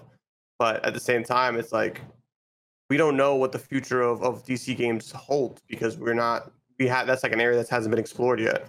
Facts. And before we go any further, it just popped in my head, man. Huge rest in peace to the GOAT Kevin Conroy. Before we do anything else, man. I can't believe I didn't write that on show notes at first, bro. But yeah, that joint stopped me in my tracks midweek or last week or whenever it happened. It's been a blur, to be real, but shout outs to the GOAT, the voice of Batman. I don't care what you say. Whenever I read something, whenever millions of people read something in Batman's voice, that's his voice that pops up. That man revolutionized what it means to be Batman in any media format. So rest in peace to the GOAT. He already been getting his flowers for years, so I'm glad he's been experiencing that love before he passed on. You know what I'm saying? So much service to the role. Like, I know everybody likes to hate on Batman and do that stuff, and like, oh, Batman just beat a mentally ill motherfuckers, da. But he showed so much of Batman in terms of, again, the side that was conflicted with being the Dark Knight, but also the human side, like him losing his parents and not figuring out where to go. So much emotion that he conveyed in so many parts of his role, from the animated series to the movies to whatever. He was Batman. And if you want to rank Batman in terms of whatever media outlet, top to bottom, whoever's casted, he's my number one all the time, every single time. There is no debating on my end. So rest in peace to the GOAT, Kevin Conroy. Voice will be missed. Yeah, I can agree to that sentiment. I can't see anybody better than Kevin Conroy as Batman in any kind of medium, shape, way, or form. None. Batman is Batman. Not a single fucking one, bro. Legend status, bro. Immortalized, ripped to the GOAT, man. Will be missed, but that man lives on forever, for real. All right, moving on to the next piece right here. So Twitter, yeah, Twitter. Twitter's been put through the ringer over the past week or so, and it's been wild to see everything develop. So I'm gonna try and get through this as fast as I can. So bear with me here. Gonna take a deep breath. All right. So Elon Musk walks in with a sink. He then starts changing a bunch of internal programs and processes at the company. He launches Twitter Blue so people can buy verified badges at $8 a month. Hella people impersonate and troll. Then it's removed. Then it's brought back with 2 different badge marks. See who's official and who's paying for their check mark, with a note from Elon that without those check marks should expect the algorithm to not pick up their tweets as much as those with a check. So unverified people have basically asked out in terms of the algorithm, I guess. Then gets rid of the majority of two-factor authentication teams, and people can't log back in. Elon then bans and fires those who question him both internally on Slack and on the app itself. He cuts more internal processes and fires people, realize he needs people to work in, so he rehires some of the people, including some of the people who memed it as well. He dissolves senior leadership into the board, so all the decisions run through him. He plans Twitter 2.0 and set a foreboding warning to all the employees saying hours will be longer and more intense just to get the job done. If they don't agree, they'll get their fire and severance pay. But now it's backtracking because hella people are resigning in mass because they do not want to commit to that crazy ass plan. Twitter is now subject to mass exodus from a lot of staff. It's now being reported that the app might get hit with breaks in the user experience as soon as today, and there isn't even enough people to cover those services and core breakages around the app's internal interface, user experience, whatever you want to call it. And on top of that, Elon Musk said that finding a CEO to help him reduce his time at the company is on the cards. What the hell? Go ahead, Win. How do I say this? It's weird, man. It's like I'm watching one of my Twitter is hands down my favorite social media platform. Absolutely. 1000% easily. Not my favorite to create on, just my favorite to enjoy as a consumer. And I'm losing that social media app because a guy, like I saw this tweet that encapsulated it wonderfully. Elon Musk buying Twitter is like when gamers think they know how to do the jobs of a dev. Like it's literally that. It's like I use this shit all the time, so I know what the fuck I'm talking about. And then they get a hold of the reins and they ruin it completely. It is a perfect example of fucking around and finding out. And although I will miss Twitter for all that it's been, seeing this shit happen to Elon is probably the funniest thing I've ever been able to live through in my entire life. We have to live through like horrible, historical, terrifying moments in these past 26 years I've been alive. But seeing somebody fuck up their bag off of thinking off of just being I don't even know what the word is, man. Like, I don't even know what you can call this. This is just the biggest bag fumble I've seen in years. Like, this is astronomical. It's a legendary. It's weird. It's weird. But go ahead. I'm gonna explain my point in a second. But go ahead. It's crazy to me. Like, this is so enormously embarrassing. I can't imagine this not being in history books to come. Like, it doesn't even, like, we could talk about like the War of 17. We could talk about like the American Revolution, and I want the next section just to be like, yo, so Elon Musk blew $44 billion. Like, I don't care where you put it in the history books, but it has to be there because you have to understand how much money this is and how this motherfucker trolled his way into fucking up the platform that he used to troll on. That is crazy. Like, that is so fucking hilarious. Rest in peace to Twitter if it dies. But man, is this the funniest way it could have ever gone out? Like, I think this is beautiful. It's better than Vine. Vine just kind of died. This is like, you're seeing the saga unfold. You guys let him believe he was important in this app. He bought it, and now he's ruined it. It's Shakespeare is turning over in his grave because he didn't write this. Oh man, this is weird, bruh, because I'm in a difficult spot with this. I completely agree with you for one, because fuck this nigga for one thing. Guy's a piece of shit. I don't care. I do not care for this man one bit. But it's hilarious seeing this guy come in with a sync day one thinking everything's gonna go smooth, and he starts implementing random ass, wild ass cuts, all this stupid shit. And then it backfires on him, then he has to go start, calling people in to stay at the job, but they're all leaving because they don't agree with the stupid shit that he's doing. It's just funny to see all the backfires and him trying to basically plug all the holes in the sinking ship that he cut holes in the first place. You know what I'm saying? And it's just funny to see him squirm a little bit. It's funny to see him struggle. But at the same time, it sucks because Twitter is definitely my favorite social app. It's the one I'm on the most. It's the one I'm most connected with in terms of the gaming community. It's the one where I've been the most successful in terms of, a lot of different people reaching out to me or I reach out to them and, being active and out there. And on top of that, in a general sense, Twitter is such a hub for just communication and information. Most of it being, whether it be pointing out some wild process or whatever in a different part of the world, critiquing all the BS that Elon Musk puts out, because that video of like the defective Teslas and the shoddy parts being put together was on Twitter a lot, and that was circulating heavily too.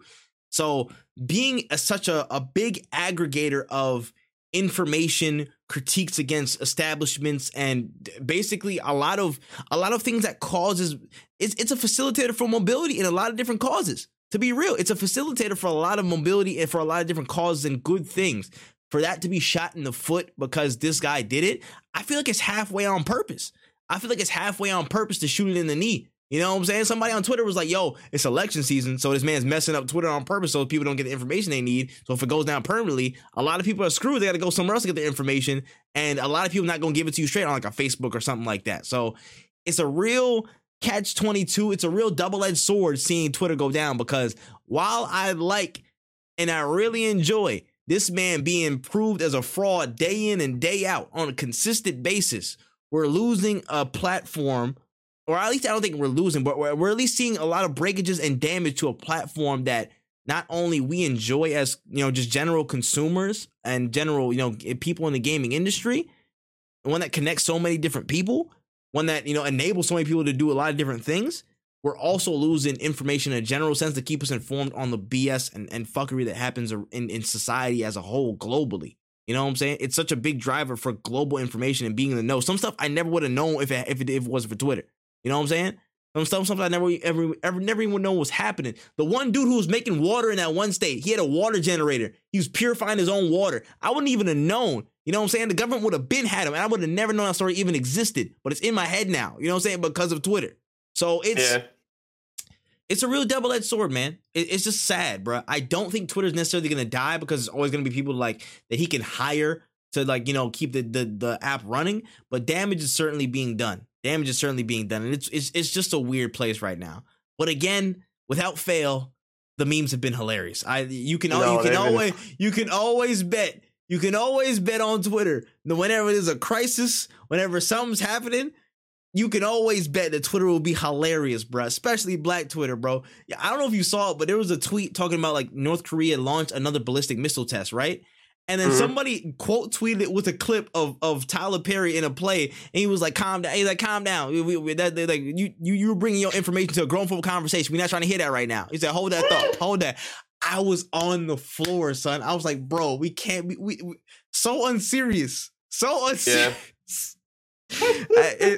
What are you gonna do, man? It's Twitter. Yeah, it's sad, but out of my hands, I didn't pay for it.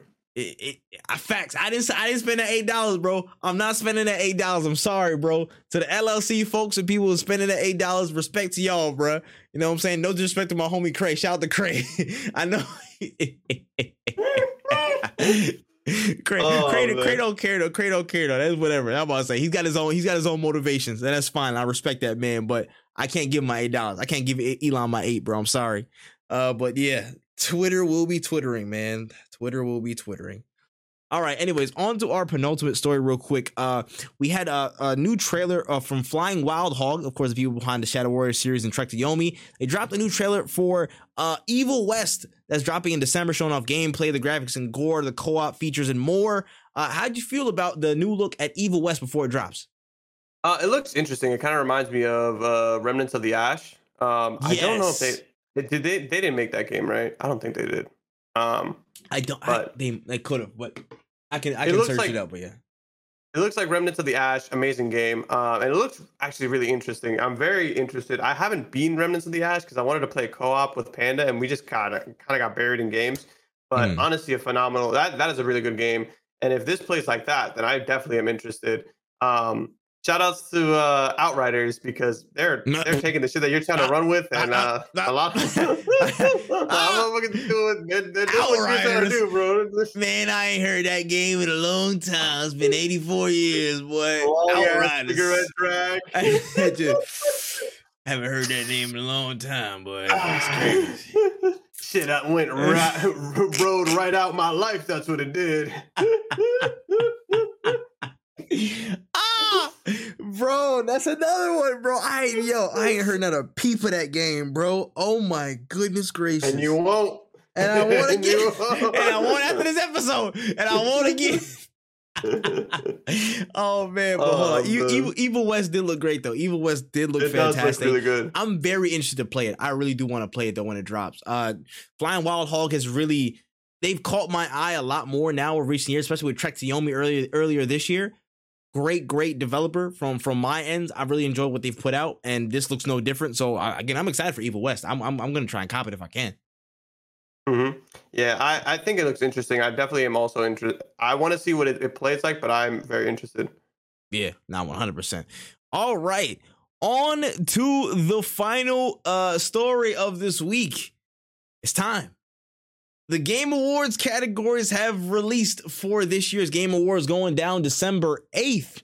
And of course, the Mountain Dew and Dorito Pope had to grace us with all these categories of different games and what's going on and what's happening with us. So we got to break it down, man. We got to talk about everything that's been going down these categories. Some we can skip through, some we can, kind of take our time on. But let's start with most anticipated game. The most anticipated game going into next year, we have the categories Final Fantasy 16, Hogwarts Legacy, Resident Evil 4 Remake, Starfield, and The Legend of Zelda Tears of the Kingdom. Damn. Now, this is also a conversation for 2023, but again, because it is literally, but 2023 stacked, bro. Oh my gosh. It is. I have my answer, though. I think it's pretty clear. Legend of Zelda. It's 1000% Legend of Zelda. I think it's it's easily. No offense to the other games, they're all very anticipated. I Ooh, think maybe the next one up there would just be Hogwarts. And the only reason not interesting. no disrespect to Resident Evil 4, but we've played Resident Evil 4. We've Nah, all the played Resident Evil 4. Resident Evil is lowest on this list to me because it's a Yeah. remake. Yeah, that's what I'm saying. It's like Starfield, okay, Bethesda, make a good game on release and then we'll talk.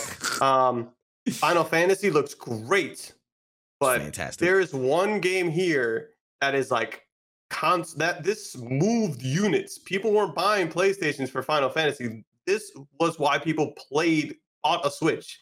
Like my brother, this is one of the only game he had a Switch for a while. This is the only game he ever beat and did every shrine and everything. This game is insane.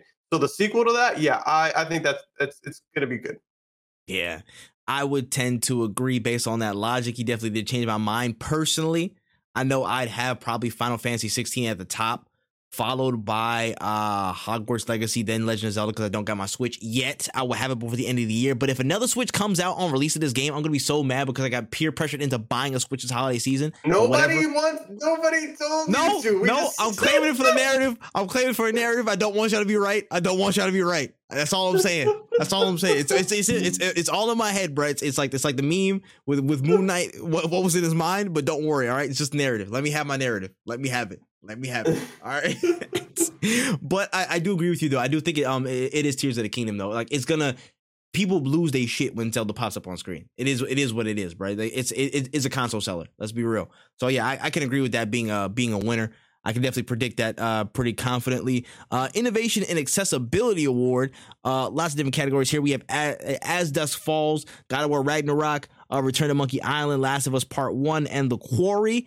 I would personally say it's probably going to be As Dusk Falls or God of War Ragnarok.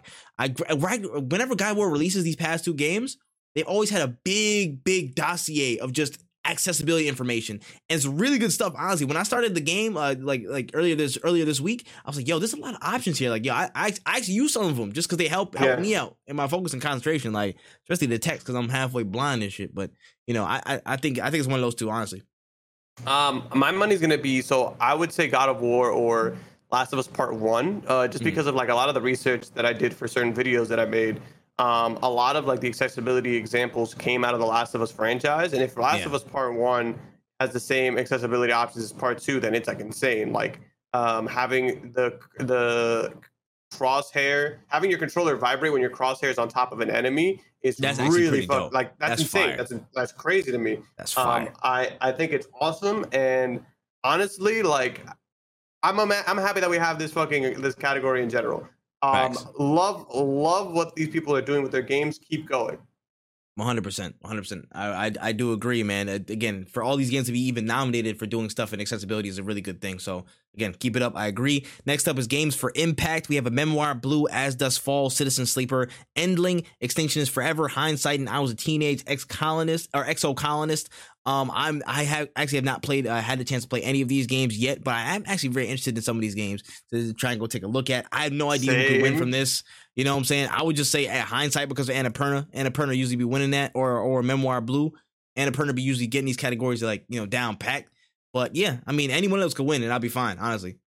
1000%. I might be on the same type time as you. I might actually play all 6 of these on stream at some point because these games sound amazing. I love me a good feeling game. I beat Stray, and that like almost had me crying. So the fact that Stray didn't even make the cut on this game, and I'm fucking. So these games have to be some pure heat if the impact is that deep. So I definitely can't wait to try them out. Facts. Moving up the list a little bit, we have Content Creator of the Year. Category full of people named Carl Jacobs, Ludwig Nebelion, No Brew, and QT Cinderella. I, for one, don't know or watch any of these niggas. There's only one answer here. It's Nebelion. It should be. Nibel don't even do content no more. He's a better content creator. He didn't even do content in general. He was just a news aggregator, in my opinion. But he still did it better than most. I don't care for anybody else on this list like that, bro. If you want to have a whole nother existential conversation about it, if you want to have a whole nother macro level conversation, Kai Cenat should be on this list, but crazy. Yes. But you know, they don't watch black folk. They don't do anything. They don't want anything to do with black folk creators until we do something crazy that somehow involves whatever XQC's dancer or whatever he comes in the stream every like, you know, once every 5 months or something like that, or once in a while, and blah blah blah. But Kai Cenat should be on this list, and he should be winning by a landslide. But since he's not there, I'm going to Bellion because he was the greatest aggregator this site will ever see. Simple as that. 1000%. Simple as that. Best VR AR, we got After the Fall, Among Us VR, Bone Lab, Moss Book 2, and Red Matter 2. What do you think of this? I'll let you take the lead on this one. I'm definitely gonna go with Among Us. I think Among Us Same. with VR is just a crazy ass experience. I think I haven't played any of these games. I don't have a VR headset. Y'all want to change it? Y'all know what the Kofi is. But as of right now, looking at this, I want to say it's Among Us because of how crazy funny it could be. But all these games seem really interesting to play. Yeah, man. Dude who made the Oculus, do not give me that wild ass nut ass SAO Oculus. Just give me a regular basic one to review, bro. You don't have to give me the other one, please. I don't want to die when I play Among Us. Thank you. But I agree, it's Among Us, 100%. The amount of clips I've seen coming from VR, bro, it's had a whole second life because of the VR application, bro. Like it looks great. It looks great. People are having so much fun with it. I remember you see the one clip was like a little kid in there. He was like, "You're a monster," and he was chasing him. He was like, "Ugh." But I'm like, just moments like that are hilarious, bro. So I mean, for off that alone, the level of moments that have been had off of it, Among Us has to take it. 1000%. All right, moving on. Where are we at here? I scrolled up a little bit. Hold on, excuse me. Best sim and strategy. Best sim and strategy or best sports and racing? Oh wait, I'm looking at the wrong one. Yeah, you're right. Aha. Okay, on Bet Sports and Racing, we had F1 22, FIFA 23, NBA 2K23, Gran Turismo 7, and Ali World. The rebel in me will always say Ali World, you know what I'm saying? Because it is what it is. I only want one of two games to even win. Ali World and FIFA 23. FIFA, in past years, I didn't even care if FIFA even won an award. I honestly rather they didn't in these categories. But if Ali World don't win, I'm not mad if FIFA wins this year, because honestly, this is probably one of the best FIFAs they had in the past few years. Again, right now they got the ultimate soundtrack, so the best FIFA tracks are on there. So I'm feeling a little bit nostalgic and whatnot. It's a World Cup year, so they have extra modes and stuff. They've made some strides and improvements, and this is the last FIFA before EA really gets to pick it up in gear and drops the FIFA name. So that would be cool. But my vote hopefully goes for Ali World. But you know, it is what it is. I only want Ali World to win. And I say that off the strength of, like, even with the FIFA soundtrack, I'd put the Ali World soundtrack right up there, if not above it. Ali World soundtrack is heat too. Crazy. It's heat too. Crazy. It is definitely heat too. I'm not mad at that. I'm not mad at that at all.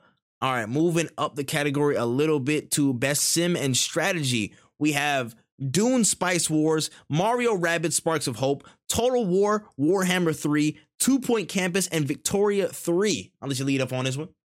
I'm going to go with Total War Warhammer 3. I really want to play the Mario Rabbids game. It looks really good. I cannot express how much I love the Total Warhammer franchise, especially with the game now has a map where you can play as all the factions from all 3 games. Like, that is just some shit that you don't really see that much. It sucks that you still have to you still have to buy the first game and the second game and the DLCs of those characters to play them in the third game. But the fact that those DLCs don't lose their life after the first or second game is that's pretty something cool. That really brings a lot of value to it.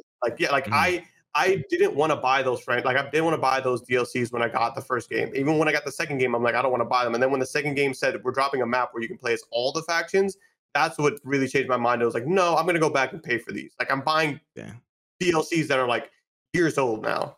I think that this game is phenomenal. I love the franchise, and I really would love. I think a lot of more people should tap into it because it's insanely good. Wow, I did not know that. That's actually a rare case. I would low-key want to research that. It's like just additive DLCs, like actually holding its weight years later, not just like, oh, there was a map pack that had its life cycle and now it's pretty much over. You can do whatever now. Yep. That's actually pretty wild. Off the strength of just like how people received it, I'll probably edge it to Mario Rabbids Sparks of Hope because people just know it more. But given that information, honestly, Warhammer could be an interesting pick. I wouldn't be mad if that one won either. I saw some buzz about Spice Wars as well, but I think Mario Rabbids probably going to take the category. Yeah, I try them all out, but I think a lot, and I think Dune and Total War are both on Game Pass. Mm-hmm. Dang, yeah. So you can definitely try it. So I'm gonna have to dip in. Say less. All right, moving on to best score and music. We're seeing some of the heavy hitters make their first little, you know what I'm saying, peek out of the blinds. We have Olivier Derivier, Plague Tale Requiem, Tsukasa Saito for Elden Ring, Bear McCreary for God of War Ragnarok, 2 Feathers for Metal Hellsinger, and Yasunori Mitsuda for Xenoblade Chronicles 3. Now, based off of everything that I've played so far, I'm going to have to slightly edge it to Elden Ring, but I can see all this being a close battle. But Elden Ring soundtrack, I ain't going front. That joint boosted that game to like a 10, 11. I ain't gonna lie to you, son. Every time I was in a big boss fight, you just felt, you felt pain on you, stuff like that. Like it was very, very good. It was fantastic from top to bottom, in my opinion. That soundtrack was elite, and it really boosted the performance of everything, bro. It just made you feel like you were that much further into you know, the lands between. So shout out to Tsukasa Saito. In my opinion, I think that might take the category, but it's close. I like all these. I haven't heard Plague Tale and I haven't heard Xenoblade. I want to give it a medal, and the reason I want to give it a medal is because I think it would mean so much more for them to win that. Yeah, because it was so ingrained in the gameplay. It's literally the basis of the gameplay. And like, I think that like, if we gave it to Elden Ring, it'd be like, oh, awesome, good job. And I'm sure, and I played Elden Ring. It has a really good franchise. I just want Metal to win. This is very much biased. Yeah. I just want them to win because I think that it would mean the world to them. And it would maybe even green light a second game, which is what I would love to see. I would love to see them get more love. Not 100%. Again, like with a game style that's so predicated on the music, and if they were able to pull it off, that would be definitely a big win for them if they snag this category. So yeah, I understand. I understand that choice. Moving on to the next category here, we have best role-playing game. So we have 5 potential entrants here. We have Elden Ring, Live Alive, Pokemon Legends Arceus, Triangle Strategy, and Xenoblade Chronicles 3. This is tough. Yeah, difficult. I want to say it's Elden Ring. Even though Live Alive is like your more traditional role-playing game, Elden Ring has too many role-playing aspects to ignore it as a role-playing game. So I think it might have to be. I think it might have to be that. It might have to be that. Like I'm gonna stick with Elden Ring. It's a tough decision, but I think it's gonna be Elden Ring. I haven't played Xenoblade or the other games yet, but just off of just seeing, or from what I've seen, I'm gonna give it to Elden Ring. Yeah, I'm not gonna lie. It might be that or Xenoblade Chronicles 3. Honestly, I've heard a lot of good things about Xenoblade Chronicles 3. Again, I'm not the biggest fan of that franchise, but people have been like raving about it who have been fans, and like some of my friends that I talk to that are like big, you know, Xenoblade heads. So I think it's between them two, but I think I'm gonna have to edge Elden Ring because of my experiences with it for one, and what I think, you know, some of the voters would go with too. I feel like there was just so much aspects to how you could immerse yourself into the world of Elden Ring. There was literally so much you could get involved with. Like, just to put it into context a little bit, I didn't know there was another underground area. Like there's like 4 or 5 underground areas, like a whole underground section to the map, son. And before I finished the game, somebody's like, "Oh yeah, go in that thing over there behind the waterfall." I'm like, "What thing behind the waterfall?" And it was a whole nother area. I'm like, "What is this?" It's a whole other thing you gotta explore, son. I'm like, I gotta go back and do it. It's ridiculous. It's ridiculous. The amount of stuff you can get into is wild. I kind of agree with Elden Ring as well. Moving down to best performance, we have Ashley Birch, Horizon Forbidden West, Charlotte McBurney, A Plague Tale Requiem, Christopher Judge, God of War Ragnarok, Manon Gage for Immortality, and Sunny Soljic for God of War Ragnarok as well. So some tough options, some stiff competition. I'm not mad. I'm a little bit of bias here. I ain't gonna lie. I think Charlotte McBurney, Christopher Judge, and Sunny Soljic are probably one of my top 3 get picked. I think that Charlotte McBurney might take this because of her performance in Plague Tale Requiem. I'm not gonna lie. I feel like there was a lot of dialogue lines from what I saw in there, and there was a lot of like room for her performance to shine out. And I'm not mad if any of those 3 win it. But I feel like there's gonna be a slight tip towards her. There might be a slight bias towards her to take it. But again, I could be wrong. I think it's how it go. I'm gonna go Christopher Judge off of ignorance. For the vibe. I haven't seen anything of Plague's Tale. That's why I hate saying Christopher Judge, just because I feel like I'm not giving everybody a fair shot. Yeah.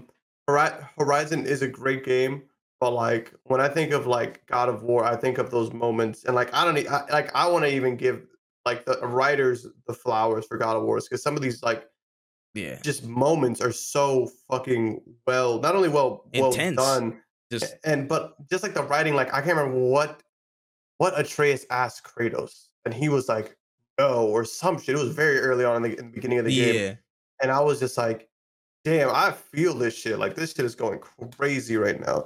So I'm gonna say Christopher Judge. He was like something like, do you hate me or something like that, or do you not believe me or some shit like that. Something like it was something like that. It was something like that where it's like he like, do you not respect me, like do you not value me or some shit like that. Yeah. And he was like, nah. It was nuts, but it might have been, are you angry with me? I think it was, are you angry with me? I think it was some shit like that. But whatever. Yeah, no, I think, but again, wonderful talent from everybody here. Yeah, 100%. And I can't wait to finish the game to get more context on God of War and to see everything. But again, that's just my pick. I think Charlie might take it. I think you think Chris might take it. Cool. Best ongoing game. Next category here. Apex Legends. Apex Legends. Destiny 2. Final Fantasy 14. Fortnite and Genshin Impact. Get Apex Legends off this list. Get it off this list right now, bruh. Y'all been stagnant for a good few months now. Let's not jump the horse here. It should be Fortnite by a country mile. I don't care right now. I'm a Fortnite advocate at this point in life. Fortnite should be winning this pretty clearly, in my opinion. How many collabs and how many solid inclusions to the game are you going to add, bro? It's Fortnite. I'm sorry, y'all. It's Fortnite. Say what you want. It's Fortnite. Go ahead, Win. So I think that if Apex or Destiny wins, I'm actually gonna be pretty pissed. I don't think that either of them really deserve it. I think it would probably be Fortnite because of no build mode was so life changing. Mm-hmm. But anybody else but those two, really. Yeah. Nah. I agree. I ain't gonna lie to you, bro. Like, again, if Apex Legends somehow wins, I know EA's paying hella ducats for these voting systems, bro. It's rigged. It's rigged out here. We need to do a recount. You know what I'm saying? Throw them polls in the river or something like that. I don't know. But it is what it is. Fortnite should be winning this pretty handily, in my opinion. But moving to best narrative, here's where it gets juicy. Plague Tale Requiem, Elden Ring, God of War Ragnarok, Horizon Forbidden West, and Immortality. Heavy category right here, man. Just based on the story of the game, the narrative. This is tough. I don't know when. How do you have it? It's God of War. It's either God of War or Plague Tale. I love Elden Ring, but I couldn't tell you the story, to be honest with you. I loved it as a game, not necessarily as a story. The world was amazing. A lot of things are awesome. Mm-hmm. But I think that God of War kind of sets itself up to be basically a very interactive movie. And I want to say Plague Tale does similar. So I can't see it being Elden Ring because like you are just ingrained in this character of Kratos' kid. Like you are kind of invested, and in Elden Ring, people are running around naked with like magic wands, and there's like no, like I don't even know who I'm fighting. Like I don't even know who I have to. I'm fighting to get the Elden Ring. I know that, but like there are a lot of motherfuckers whose names I don't even remember, or people who are talking like I don't even know who the fuck you are, or like a reason to care. But like God of War gives you these crazy cinematic fucking cutscenes where you're sitting there and you're like even having a drink with Thor, like that is like a fucking moment. Whereas like in Elden Ring, it would have been like you sat there and they like talked to you and they had like the text on it and you're just standing there like butt naked with your staff. Like that's like the moment in Elden Ring. I don't think that it has a bad story or a bad environment. I love the environment and the lore behind it, but the storytelling is done in a way that I feel like would resonate. Yeah, it resonates with less people than the way God of War does it, where it's like we're gonna make you watch a half-hour cutscene. Yeah, and it's just the difference in delivery of how it goes. But I try to key into much of the story as possible. Honestly, some of the storylines are really like engaging. You know what I'm saying? There was a story about like the wolf dude, the humanoid wolf dude Blythe. he had a really engaging story and a really sad story in my opinion. When I didn't think much of it at first, but I was like reading into it more. I'm like, yo, he really was like locked in. Like him, EG, again, Ronnie had a really good story as well. Just hearing more about how the Shard Bearers kind of like were who they were. And again, I think an underrated aspect of how Elden Ring's story was played out so well, some of the stories they told you, and then from there, you could get advantages off of that stuff. You know what I'm saying? Like, or at least you get information based off of that stuff. Like, you'll say, it's been that long so I can spoil the game. But basically, at some point, Millennia and Radahn fought. They fought before, and they fought to a standstill.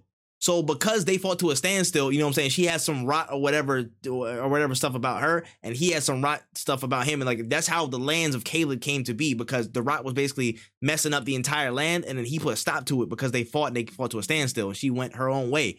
But that also told you that they had some immunity to rot. You know what I'm saying? Yeah. They had some immunity built up to rot. So that information helps you in the fight. Like this stuff that helps you in the fight with those types of things. Like, it was dope to see, like, and just like how everybody related in terms of family, because some people were like, you know, offshoot. Some people were either direct bloodline descendants or, you know, step brothers or step whatever. And it kind of showed you the closer you got to the ring or the closer you got to the tree, that's how stronger the bloodline got, and that's how tough the competition was. I like some of the lore you had to read, but it was just a different delivery. You had to go find the story, and that informed you as you went along. It's like more layers are there, but they're not going to give you those layers. You got to go find those layers, and that's going to enrich what you play through. Because I know there's stuff that I definitely missed. Like, I missed half of the big-ass jar. That guy, I missed half of his story. But I still think it was pretty impactful, but I missed half of his story because I didn't know where to find it at first. But it's a difference in delivery. But with that being said, I still give it to Ragnarok, bro. I'm still giving it to Ragnarok, bro. I'm sorry. They have too much. They have too much to build on, and that's a challenge. The challenge is to build on that and make it as much of an impact. And it started out wonderfully well so far, but I think by the end of the story and by the end of what I play in Ragnarok, it's going to be a much more impactful narrative than what Elden Ring provided. So I'm going to have to go with that as well. Yeah, it's tough because I don't think that, like, I really don't want people to think that I walked away from Elden Ring thinking there's no story to it. But there's just, the delivery just also plays a huge part into this, because when we did a little bit more research into the Game Awards, we realized how many people are voting and how, like, the sheer volume of people from different countries and all these things. I'm pretty confident in saying that a majority of these people resonated with the God of War story being told the way of a normal, regular video game is, and like Elden Ring's method of, like, we want you to find the story. And I'm sure that if you blind everything up the way, like, you could learn the Elden Ring story along with the God of War, you'd be like, whoa, this is insane. But it's not that way. And like, that's where it comes into it. Like, how in the game of God of War, you wouldn't have God of War without the story. If there was no story in Elden Ring, you'd still have a fun ass time. Because there's a lot of people who are playing right now who don't know what the fuck they're doing. They're just vibing. That's how I shit. That's how I started. Until people pointed me into the way of, hey, listen, this might be important. Go check out this story. Go check out this person. Like, you don't know until you have to discover it. I feel like that can change the perception of how good a game is in other people's eyes, because they don't give them that benefit of the doubt that, okay, let me go find the story and then judge you on that, rather than I'm going to play through how I play through and whatever it is, how it was. So, okay, I get you. All right, moving on to best multiplayer category. We have a few games here. We have Call of Duty Modern Warfare 2, Multiverses, Overwatch 2, Splatoon 3, and Teenage Mutant Ninja Turtles Shredder's Revenge. I'll let you take the lead on this one. I think in order of people who I believe should win it, I believe it should be Multiverses as number 1, Splatoon as number 2. I'm going to put my personal bias aside and say Overwatch at number 3. Because Teenage Mutant Ninja Turtles is such a fucking good game. But it's like, when you think of multiplayer, I don't think of that. Like, it's a multiplayer game. It's a great co-op game. If you put a co-op, I would be like, this is the best game here. Easily. But when I think of multiplayer, it's probably going to be fucking Call of Duty after, and then Teenage Mutant Ninja Turtles. I can't express how good this fucking game is. Underrated, one of the most underrated games of the year. There should be a category named underrated game of the year, but that's another conversation for another day. We'll get on that. But I think it's Multiverses because of the way that it's impacted the space. Like, people are fucking, like, this game had people in shambles. Not only was it the biggest fighting game on release period ever, like, combined with all the other games put together, this will have the most players playing it. it is still going strong. Like, it is still releasing shit. They are still going crazy. It's an amazing game, and I think that is probably one of the best games out there. And I would put Splatoon second to it, only due to the fact that multiverse is kind of like put so many people onto an entire new genre. Like, it is, and it is the first of its kind. Not even the first, because obviously we have Smash Bros and things like that, but it is very much. I don't even play fighting games, but I'm on this shit. Yeah, like, that's how good it was. For people to even reframe and recalibrate their conversation on are free-to-play fighters viable just because of Multiverse's release, that puts it in a whole different category for me. Top to bottom, making it a free game, been testing it through beta, consistent updates, consistent community outreach, consistent, player updates and game updates to stay, in tune and ear to the street with what the people want and what the people, need in terms of rank modes, customization, cosmetics, blah, blah, blah. From a development standpoint, from a gaming standpoint, this has been a top-notch game. This definitely had a shout for game of the year, in my opinion. You know what I'm saying? In terms of overall impact of it, not just the game experience itself, this could have been a game experience of the year. I think it was definitely in that shout for me. I think it definitely takes its category, in my opinion. So shout out to Multiverses. Smash up job from Player First. Yeah, amazing. All right, speed through real quick. Best mobile game, we had Apex Mobile, Diablo Immortal, Genshin Impact, Marvel Snap, and Tower of Fantasy. I give it to Marvel Snap. I seen hella people playing Marvel Snap. It made me want to play this game. I gotta clear some space and download it, but I think either that or Apex Mobile. I played Marvel Snap. It's actually pretty solid. I think if it's not Marvel Snap, I'm gonna give it to Genshin because I always think Genshin just deserves it because it's such a good game. Maybe if Apex wins anything, I wouldn't be super upset if it was a mobile category because I heard really good things about that game.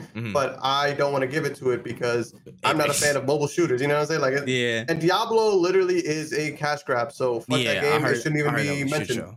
Yeah, I heard that joint was a shit show over there. I ain't gonna lie. Paying $100,000 to get your stuff going. That's crazy. Heavy hitting category right here, man. Best indie game. Wowzers. Hold on. We have Cult of the Lamb, Neon White, Sifu, Stray, and Tunic. That's ridiculous. That's a ridiculous lineup. That's a hard line. You take it first. You go first. I'm out of this. I'm out of here. I really can't choose. Like, I want all of them to win. That's hard. I haven't played Neon White, but now I'm gonna buy people it. Said Neon White cold because it was a fast-paced joint. It was a fast-paced joint, bruh. Oh yeah, nah. People said that joint was crazy too. People said it was super fire. I don't even know. I genuinely don't even know. Fuck it. I'm gonna say. No. I hate this.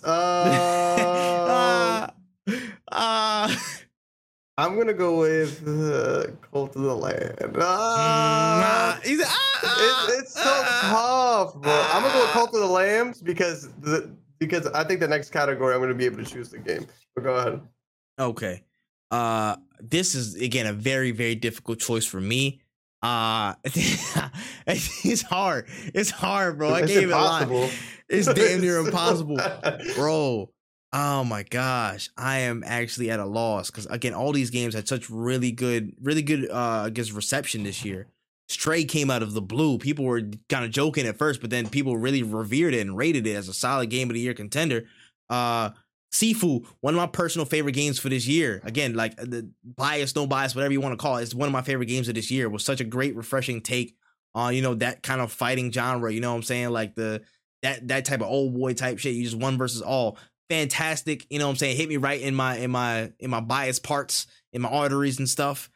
Tunic, I heard, was a fantastic game as well. I've seen hella people play it. I still need to play it before the end of this year. Once I get through Ragnarök, I'm going to go spin back and get all these games as much as possible. Neon White, I heard some. Cult of the Lamb, I heard some. But I think by the hairiest chin on their chinny chin, I agree with you. I think it's going to be Cult of the Lamb. I think it's from the moments that it provided, from the hype that it had, I think it delivered well to be a balanced game that people are still getting into to this day. Like their push, you think how good, like they got big. They got really big praise online and they got stuck in and their experience was there to match. And I feel like, I think it was definitely a gem. All these are definite gems, but I think it had enough to just inch itself a little bit forward as the best indie this year. I wouldn't be mad at Sifu. I would not be mad at Stray. I would not be mad at Tunic. I would not be mad at Neon White. If any of these won, I'm like, fair play. I would clap it up and say fair play. But my guess is on Cult of the Lamb this year. Yeah, I think it's a pretty safe bet. Yeah. Moving a bit forward, where do we go? Best game direction: Elden Ring, God of War Ragnarok, Horizon Forbidden West, Immortality, Stray. Best game direction. I guess you can go. Yeah, you can go. I'll get the next two. This is a very hot take. Ooh, I know what you're gonna say too. I think I might give it to Stray. Yeah. I love God of War, but when I tell you that Stray had you this game, the way the game plays is fucking insane. It's the most minimalist. It really makes you enjoy being a cat because it's all about exploration and interacting and just shit that you remember. It's an amazing game. I think I have to give it to Stray. I can't not. I think it would be Stray, God of War, then Elden Ring. And that's just because I just can't not love this fucking game. It's so good. Yeah, that's fair. That's fair, man. Me personally, I think if if God of War has more moments like the middle of Thor fight number 1, holy hell, I think they might have something insane going down. I feel like some of the set pieces, some of their sequences in terms of action, God of War, damn, it's something to marvel at, in my opinion. I need to see more of Stray. I think I'm definitely going to play through Stray at some point before the year is over so I can get my full conclusive opinion if I need to double back on some of my opinions. But for right now, from what I've seen, God of War Ragnarok, I think the direction of the game has been utterly fantastic. I think it might have enough. Elden Ring, I think, is definitely close in there, but I don't think it's as close as how the set pieces were actually made to be in Ragnarok. And Stray is kind of like my question mark inconclusive when I had to check out for myself. So I'll say God of War Ragnarok. Yeah, I agree. Yeah. Moving on to best fighting game. We have DNF Duel, JoJo's Bizarre Adventures, All-Star Battle R, King of Fighters 15, Multiverses, and Sifu. In my opinion, it's Multiverses because of the impact the game had this year. Again, there's a case to be made for King of Fighters 15 and Sifu. King of Fighters 15 and DNF Duel and Sifu. JoJo's, I don't think probably was hot this year because of his experiences that I was witnessing and some of the problems it had, I guess technically. So that might have ruled it out a little bit. But I think it's Multiverses, man. I think what game got so many people involved in the fighting genre, literally challenged what the viability of a free-to-play fighting game could be, and really pushed the envelope on how general casuals can get involved in fighting games. That's hard to do in any year, let alone this year. And Multiverses did it in spades. A brand new studio did it in spades. You got to give it to Multiverses, even though, again, I don't even consider Sifu in this category, but that's a whole nother debate for another day. But Multiverses, I give it to him. I'm definitely gonna go Multiverse. So this is how it would work out for me. If Multiverses wins, that's exactly how it should have went. If DNF Duel or King of Fighters wins, definitely didn't see that coming, but I guess maybe I'm missing something. Yeah. If JoJo wins, I don't even know. Y'all on something. What's going on? That shit makes no sense. But I guess if fucking Sifu wins, this shit is rigged, and I'm not watching this. I understand. I love Sifu, but how is it a fighting game exactly? I love Sifu, but if that were the case, then Batman Arkham Asylum should have won every fucking fighting game category when it came out because it's true. Sifu's an action game. You're not fighting anybody. You're fighting the computer, and that's cool.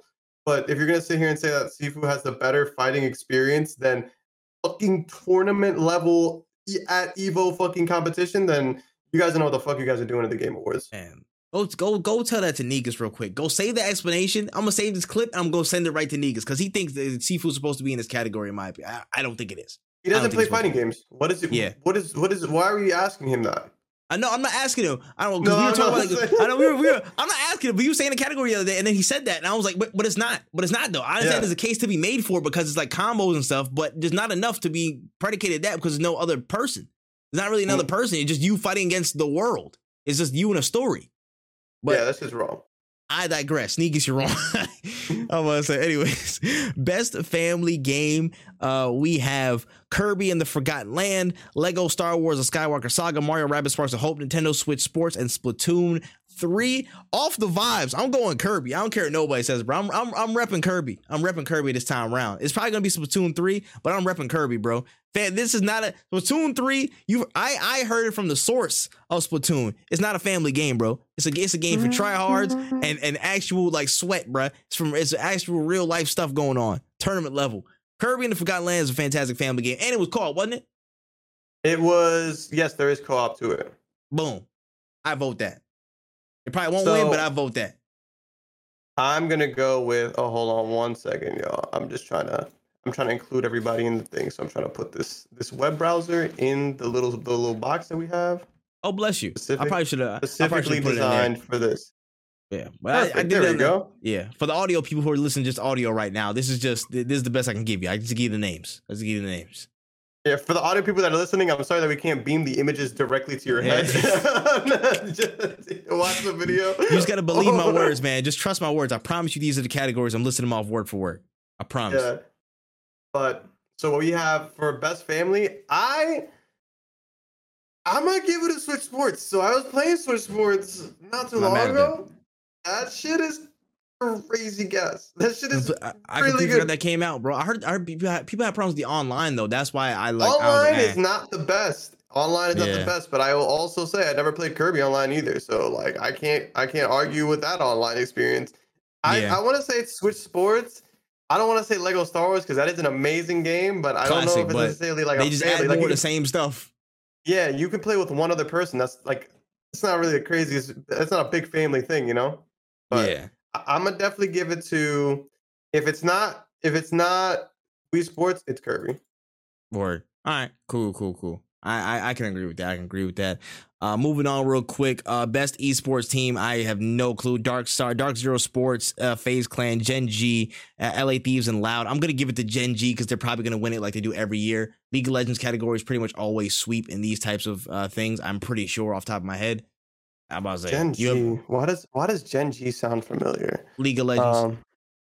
I know. Why are they? But I don't even think they made it that far. I don't think Gen G. I mean, it'll probably be Gen G, but I don't really care. Whatever's not FaZe Clan is my pick. Yeah, I agree with that. That's fair. That's very fair. Moving on to the best esports game: CS:GO, Dota 2, League of Legends, Rocket League, and Valorant. I got League of Legends probably because League of Legends wins damn near every year. That's just how it is. You know what I'm saying? That shit is a gas. I'm putting League down too.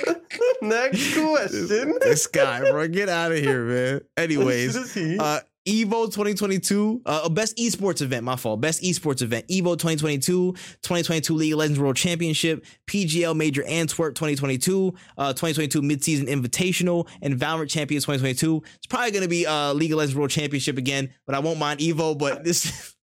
That shit was crazy. Yeah. I cannot lie to you. Like when I tell you, me and my friends, we were like having a Friendsgiving on the day of the game. Well, one thing I will say, they said that the shit started at 8. The first game wasn't until like 9:30. There are some fucking liars. But that shit went to a best of 5, like 2 games, like last game win it all. Amazing fucking Worlds thing. Next, if I'm not watching it anywhere, I'm streaming that shit. It is so fucking hype. But yeah, great showing, great event. Fairs, man. All right, next category: best esports coach.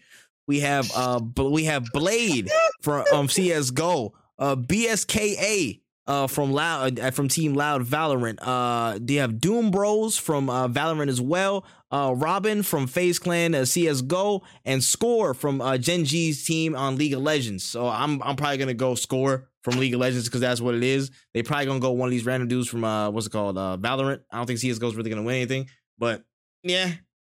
Sure. That's my answer to that. It's sure, whatever. Absolutely. Yeah.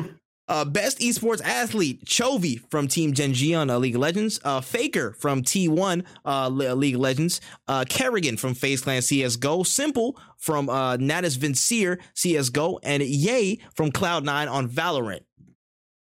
I'm gonna go Chovy.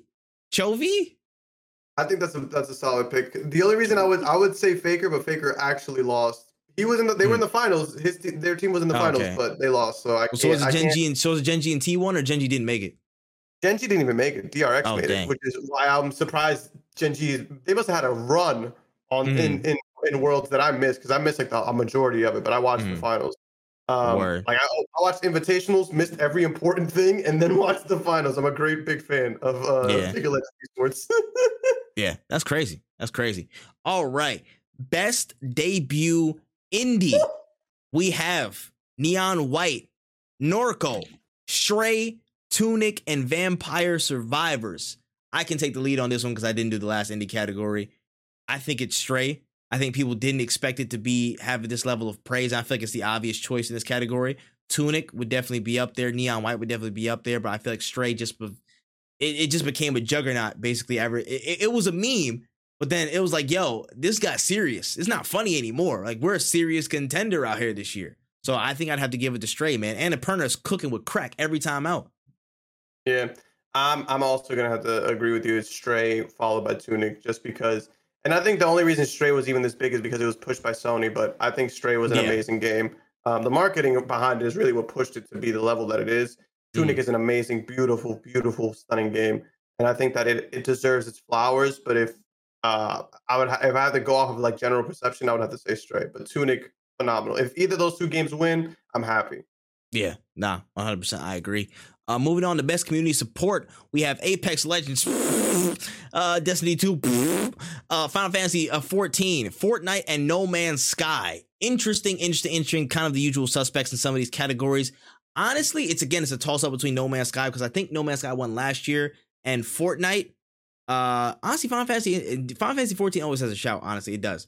I would go Fortnite this year personally, just because of how much groundbreaking stuff that they had, and they've been boosting it to the moon. Like, again, the Dragon Ball collab, how wild Fortnite went, and the Naruto collab, how crazy and batshit insane the timeline went when those things went up. My opinion, I feel like Fortnite might have it just based off of the reception that they've had to some of the community events and stuff that, Epic's put on. No Man's Sky would be second for me because No Man's Sky continues to innovate, and they are possibly the greatest redemption story in gaming history. But, I think Fortnite took it this year.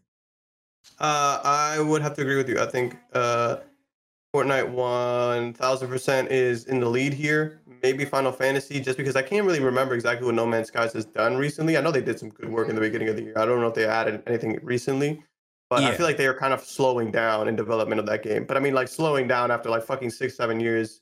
It's crazy. Wild, like, crazy game-changing updates year after year after year. You gotta put your hands up at some point. Apex, I don't even know if I think motherfuckers have just been on vacation for like the past 6 months. And Destiny 2, that would be like giving money to the person who mugs me down the street. Like, I don't know, like that's yeah, congratulations to that guy. He takes my money. No, I'm pretty solid off of those two. If either of those two win, crazy. Cool. Yeah, I hear it. Moving on to the next category, we have best audio design. Now, moving down to Call of Duty Modern Warfare 2, Elden Ring, God of War Ragnarok, Gran Turismo 7, and Horizon Forbidden West. Based off the audio design so far. I feel like it'll be Gran Turismo off some wild shit. I haven't never played a Gran Turismo. It could be Gran Turismo off some wild stuff. I ain't gonna lie, but I think Elden Ring might have the edge in terms of audio between the rest of the games here. In my opinion, Elden Ring does have good audio. It does have good audio design. I really enjoyed that. Again, the awareness of attacks and stuff like that, and just some of the ambiance, bro. It's like, damn, this is some real, like, again, it added to the whole the ethos of the environment of the map where you were at. Definitely, and especially again within the characters and stuff that you were fighting against, like some of the antagonists. Like, bro, it's crazy. Whenever lightning struck, I was shook. I ain't gonna lie to you, son. Whenever lightning struck, I was shook. It was just grass half the time. I was like, nah, bro, we out of here. We gone. Yeah, I think Elden Ring might take it, but Gran Turismo, it might be one that, like, oh shit, they won. I guess cool. Like, if it won, I wouldn't be surprised because I can see them putting a lot of fucking effort and detail into the sounds of the cars. But if they didn't, I'm not gonna fucking fight for them. It's a weird space that I'm in with that game. It's like, I don't really care, but I could see them winning that because I feel like that's their whole shit. Yeah, I hear it. All right, moving to best art direction. We have Elden Ring, God of War Ragnarok, Horizon Forbidden West, Scorn, and Stray. I'll let you take the lead on this one.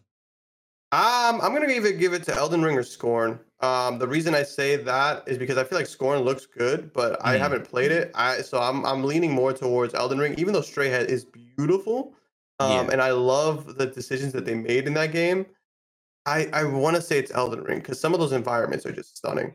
Bro, I'm saying Elden Ring. I'm saying Elden Ring, bro. I'm sorry.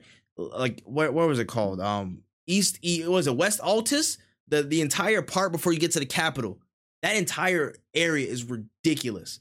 And when you're getting high up and like everything in Necron, like the underworld city Necron is beautiful. Like, nah, son. There's even in the bosses, they look so ridiculously good. Every single boss that I've fought, especially the major line, like the Shard Bearers and stuff, they look insane. From Morgoth all the way up, they look ridiculous, bro. I'm not gonna lie. They look scary, beastly, like, you know what I'm saying? It's insane, bro. It's insane. Like the art direction in Elden Ring was nothing less than exceptional. I think their art direction and how everything looked trumps everything else that came out this year. Honestly, in my opinion, just it added so much depth to what we were going on. When I was facing Millennia, son, when she came out looking like a Valkyrie, she just put the arm, nigga, she locked in. I was like, yeah, nah, she's different. She's different. The whole thing. Yeah. She had the grit, like the whole, like the feet plates and stuff, the boots with the webbed feet in them. She had one for each individual toe, son. You know how hard that is to do in medieval times? Yeah. She immediately goated. I'm sorry. The best art direction for me is Elden Ring. I feel that. I can respect that. Yeah, man. Moving to best adaptation. I believe this is a recently new category, but into, TV and film stuff. We have Arcane from League of Legends, Cyberpunk Edge Runners, Cuphead Show, Sonic the Hedgehog 2, and Uncharted the movie. In my opinion, this is only two movies that are even in this race, and I think one is clear, one that's being critically acclaimed right now. But I still have to watch both of these. But again, off of the rip, I already know in my chest it's gonna be Arcane. Arcane's gonna win this category. What did you think? What do you think I was saying? You said movies. That's why I was confused. My fault. Shows. My bad. Shows. I apologize. That's a clear error on my end. What the fuck is he about to say? He's about to say fucking. What the fuck is he gonna say? Was it Uncharted? No. I don't want to see Spider-Man do some damn jumps with no powers. There, come on, guys. I'm not that shameless. Damn, what do you think of me, Winniezy? Oh my gosh. But no. It's only between Arcane and Cyberpunk. It's literally only between Arcane and Cyberpunk. From the critical reception I've seen them have, and generally, I think it's between those two, but I think it's too much depth in Arcane. From beginning of the year, from when it dropped, I had people tell me, watch Arcane. And I'm seeing it get nominated for Academy Awards and stuff like that. I still got to watch that hoe. And before the 8th, I should watch it. Oh my God. I know. I get it. Listen. Don't worry. It's on the list. I'm going to actually try and watch it for the end of this year. It's only 9 episodes too, so I'm bugging. I'm actually tweaking. It's my fault. It is my fault. I take responsibility. It's not mine. Well, yeah, they got to. But it's got to be Arcane, though. It's got to be Arcane. Yeah, I'm putting it on Arcane, and the reason I'm doing this, not to take anything away, I'm fully agree with what you said. I love, also, Sleeper, Cuphead Show, really fucking funny. Really? The reason I would say Arcane, so the only 3 that I would even consider, I haven't watched Sonic the Hedgehog 2, I really have no interest in watching it. I will eventually. But the reason I say Arcane is above, it would be Arcane, Cyberpunk, and Cuphead. Maybe Cuphead over Cyberpunk. I haven't seen Cyberpunk yet, so I don't want to put that out there. The reason I would say is because Cuphead and Arcane both have to do with the actual characters from the actual games. Like, these are people that are like, that is Jinx's storyline. That is her character in this franchise. Like, that is lore. Like, that is canon. That is the best way. It's like, remember how we were just talking about Elden Ring's narrative direction? It chose to do it in a very different way. Like, if you had an Elden Ring show, it would be completely like the conversation would be completely flipped, because it's like, now I have an easy way of understanding this shit. The Arcane show takes the lore of the game and just shows it to you. Like Edge Runners, if I'm not mistaken, is a show based on the world of Cyberpunk. I think there are some be wrong about that. I think it is connected to the actual game, though, because there are characters that do show up, and it is like in the same congruent timeline. So I think some of it does match up, but not everything.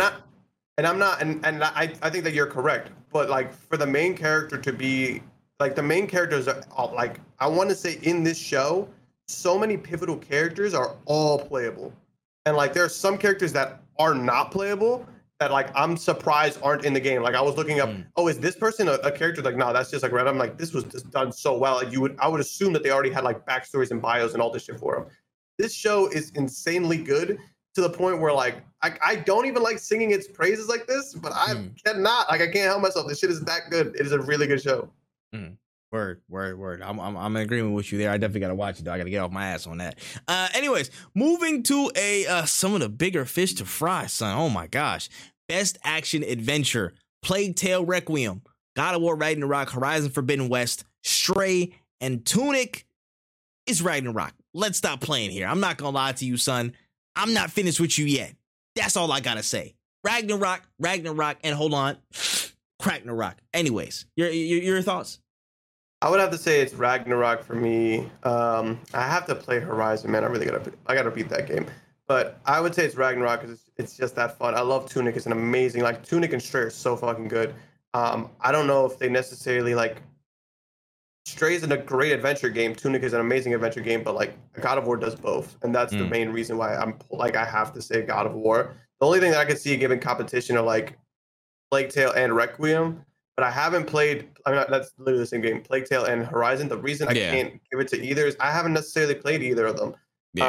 But God damn it, do I want to play God of War right now? I want to stop. I want to stop the podcast. After this podcast, I'm getting on Ragnarok. I don't even think I might put it out. I don't think I'm gonna put the pod out tonight, bro. I'm going against my natural habit of doing it right after the pod. I might actually eat and get back on it. But anyways, moving on to best action game: Bayonetta 3, Call of Duty Modern Warfare 2, Neon White, Sifu, and Teenage Mutant Ninja Turtles Shredder's Revenge. Now, we're in a category where I think it's acceptable. I personally think Sifu might edge it. I personally want Sifu to win. I personally want Sifu to edge this category. The way it came out, the reception it got, such a breath of fresh air for a franchise that delves into this action, beat 'em up, you know what I'm saying? Like that type of lane. I can't wait for I hope that they expand after they've done this whole DLC run of free updates for the next calendar year. I hope that there's a Sifu 2, some DLC or something like that. I can't wait to jump back into this game. I cannot wait. Like, this is fantastically done. Slow clap. They deserve a lot of plots for how the game played out in terms of the action sequences, the gameplay loop itself. I think there are some close ones here. You know what I'm saying? Bayonetta 3, of course, is going to get very close to them. I can understand if it definitely does get the award over Sifu. Neon White, I can definitely understand it as well. Teenage Mutant Ninja Turtles, I think it was fun, but doesn't stack up all the way in terms of the action sequences and whatnot. I'll even give Call of Duty some plaudits, man. People say it's improved this year. I can't wait to try it for myself, but people say it's actually the funnest has been a little bit. So give us a fair due. But I think it's Sifu, man. I think it's Sifu. The reason I think it's Sifu is because it being a new IP and the way it's exploded, it definitely puts it in the front running. I don't think it's Call of Duty. I'm not going to expand on that. I haven't played Neon. I'm not too familiar with the game. It looks really good, but I like the thing is like when I look at these games that I didn't really know too much of, and again, Sifu was also pushed by Sony, so maybe that's has a little bit to do with it. But Sifu like exploded out of the gate.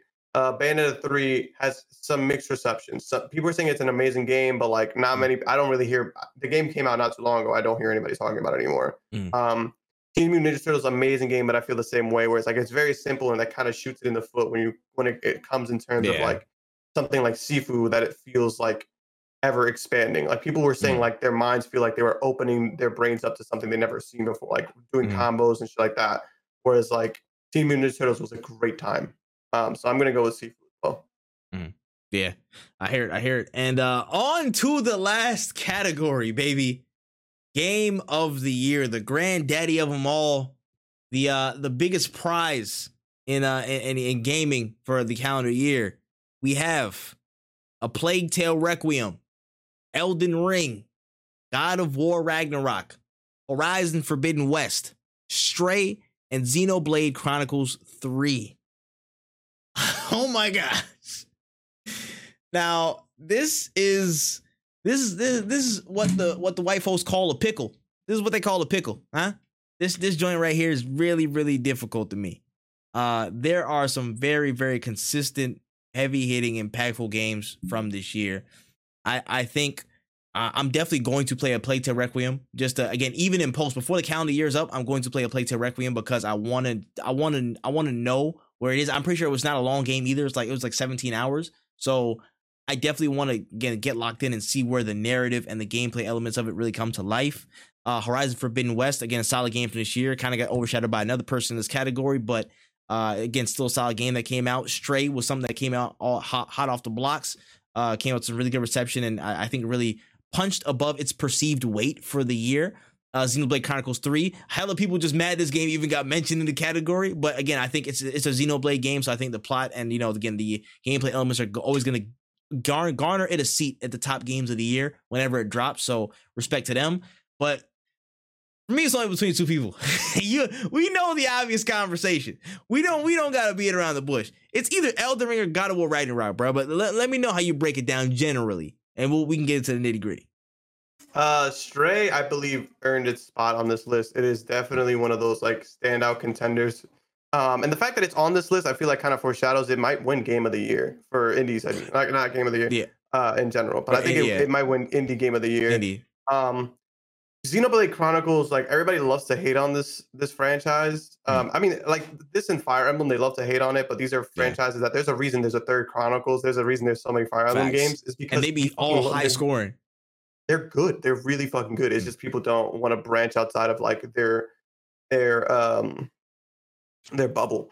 So I think Xenoblade and Stray, amazing games. Plague Tale and Horizon. Horizon, I just feel like, man, I don't think Horizon's gonna win because Horizon didn't even win in the quarter that it was in. And that's a fucked up thing to say, but like that's kind of what happened, is that Horizon came out and people didn't even talk about the game because of Elden Ring. I think Elden Ring the Elden Ring impact was felt for a long ass time. I think it's insanely good. Plague Tale, I haven't played it yet. I gotta play it, but I haven't played it yet, so I can't really speak too much on it. From what I saw of it coming out, it looked really, really good, but I haven't touched it.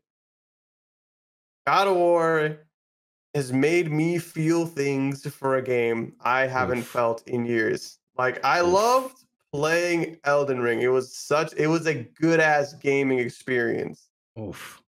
But God of War felt like a fucking experience. Like when I was playing Elden Ring, I'm like, damn, oh fuck yeah, I beat this boss. When I play God of War, I'm like, I gotta save my fucking son. Like that's how I feel when I play God of War.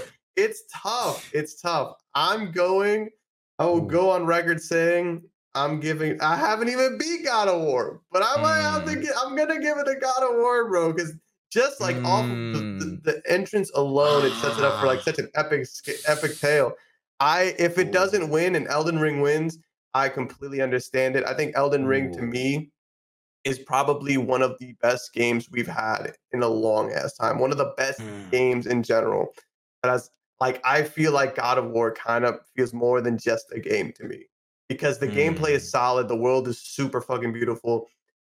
The adventure is there. Like there's so many moving parts of this game that just work. But on top of that, the narrative that is given to us, it feels like playing a movie. And like that's the best way. It feels like playing a video game that turns into a movie at times. Like that's what it feels like. It feels like two things in one. Yeah. Oh, it's tough. I don't know. I don't know. Listen, let me preface it with this. On this podcast, when we both finish the game, we're going to fully break down Ragnarok. I think this might be, hopefully this will be the first game that we can review together on the podcast. We can break it down, do its own separate thing. I think that's actually fitting that it'll be the first game we fully review as a podcast and break that down once we're done. I think that should be something that's in due time and in due course. We should also, after the Game Awards has been decided, we should also go back and revisit who we think out of that category, which I think most likely it'll be Elden Ring or God of War. Was it the right decision to pick one over the other? I think we should do that after the Game Awards. I think that should be a big topic of conversation afterwards, so we can break it down, really talk about the pros and cons of either or, and make a determination whether we thought that was the right decision based on the voting. Now, there's a lot of ways to break this down. 100%. There's a lot of ways to break this down. I feel like in terms of God of War Ragnarok, game started out fantastically. Game is starting out how I dreamt it would. Honestly, it's fantastic. I can't not see myself playing it all the time right now. It's super engaging, super emotional, great builds. Ragnarok has the most burden to overcome because it started off with such a great return remake in 2018. The burden of expectation is greater on this game rather than Elden Ring because of the weight of notoriety and being known as a great comeback game. They reinvented themselves. They're a brand new style. What are you gonna do? What are you prepared to do? Like Michael Irvin, whatever. What are you prepared to do to differentiate yourself and show that you've taken a step forward? Not only just, in some little tidbits here or there, but in every single category: the story, the music, the gameplay loops. What do you add? What, you know what I'm saying? What's new? What's different? What's fresh? What's discernible from the first game? They have the biggest burden to bear. And whether they can overcome that, I think determines, or at least is a big factor in determining Game of the Year. Another one is also the audience that's voting. Whether they're more prone to the narrative or they're more prone to the impact of the game. We were talking about this. I was like, I think it was on stream talking about it. I was like, listen, what will be stronger? What will be a stronger factor? The level of efficiency and impact in differentiating themselves as a story, narrative, and a gameplay loop in Ragnarok, or the impact that Elden Ring set itself up for this entire calendar year since it dropped. It's so tough. And generally, when we look at these games like this, when you see a game that has such a good gameplay base, a good story and everything like that, the committee or people that vote on this, they tend to give a little bit more credence to the narrative. So I have to finish the game to give any rating on whether I think one is better than the other in terms of my personal experience. But for the voting things, but for the game of the year award, by the hairs on my chinny chin, by the thinnest of margins, I think. Damn, it's so difficult, man. It's so difficult. The suspense is killing me. It's killing me, bro. I'm supposed to be one saying the shit.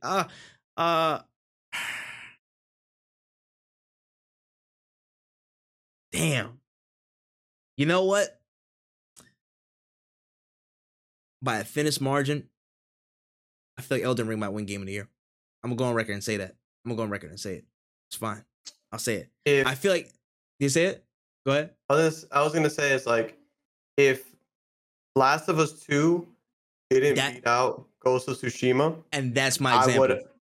I would have said it was Elden Ring as well. That's the example. That's what I was thinking of when I was saying this committee is so narrative focused that I find it very difficult to edge, you know what I'm saying, against it. I'm saying Elden Ring out of hope that the impact of the game really set itself apart, but damn.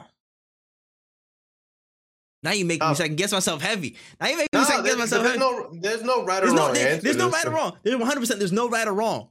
But it's like, what are they gonna do? It's onto the bias of the people voting. And you know what? Damn, bro, just stick with Elden Ring. You're fine. You don't have to I know what you're thinking, but the thing is, like, you see, this is the issue I have with the actual Game of the Year problem is that, like, that it's based on so many different factors. It's very subjective. Like saying best action or best adventure, like you can look into both of these things. Like, what has the most fun action game? Like, you could sit there and say, I like Sifu because it's more technical and the punishments and shit like that. Or you could be like, I like Bayonetta because it lacks that fucking punishment and that it lacks that fucking brick wall of sometimes motherfuckers just block forever and you can't do anything except for one specific move you got to unlock. It's a consistent moving goalpost of expectation with every voter. There's shit that you can talk about when best action. Game of the Year is literally a subjective thing. Like, it is literally, what game did you like the most this year? That's the actual definition of Game of the Year. So somebody could say God of War and Elden Ring, and they would both be right in their own ways. And that's what sucks about Game of the Year, but we give a fuck about it. So one game is going to look like dog shit compared to the others on the Twitter arguments if Twitter's still around. Absolutely. True. This is an award. You know what? For the sake of the argument and just for the full bet and being contrarian, I'm gonna say Elden Ring. Honestly, I'll say Elden Ring because I feel like also if it was just me for the entire build up to the Elden Ring stuff, the Game Awards was on its meat. They was ready to drop it like that, so they was giving it love like it was Kojima. They was giving it Kojima level love, so that could play a factor as well. I don't know, man. I don't know. I'll say Elden Ring though. Just to level debate and be 1-1. I'll say Elden Ring, and you say God of War Ragnarok. That's cool. Either way, I'm gonna slander the other side who lost like it's a joke. I ain't gonna lie. I'm a Twitter troll at this Game Award season is Twitter troll season. I ain't gonna lie. This might be the last one. So whoever loses is y'all fault. And y'all were terrible. Hey, I better hope Elden Ring doesn't lose because you know exactly what I'm gonna blame it on. You know exactly what I'm gonna blame it on. Woo! Y'all better hope that you don't lose. If Elden Ring loses, son, it's gonna be hell on earth. It's gonna be hell on. Oh y'all my God! Y'all gonna hear my mouth, and you can come into my stream and try to roast me for the God of War pick. I promise you. You know what I'm gonna say about your game too. Y'all already know. Y'all already know how I feel about the From Software games. I'm not even gonna front on you. I'm not even gonna front on you. For the pure sake of banter, I hope God of War wins. For the pure sake of banter, I hope it wins. Because just be able to talk the smack to so many people that says automatic game of the year, that warms me inside. That gives me Christmas cheer.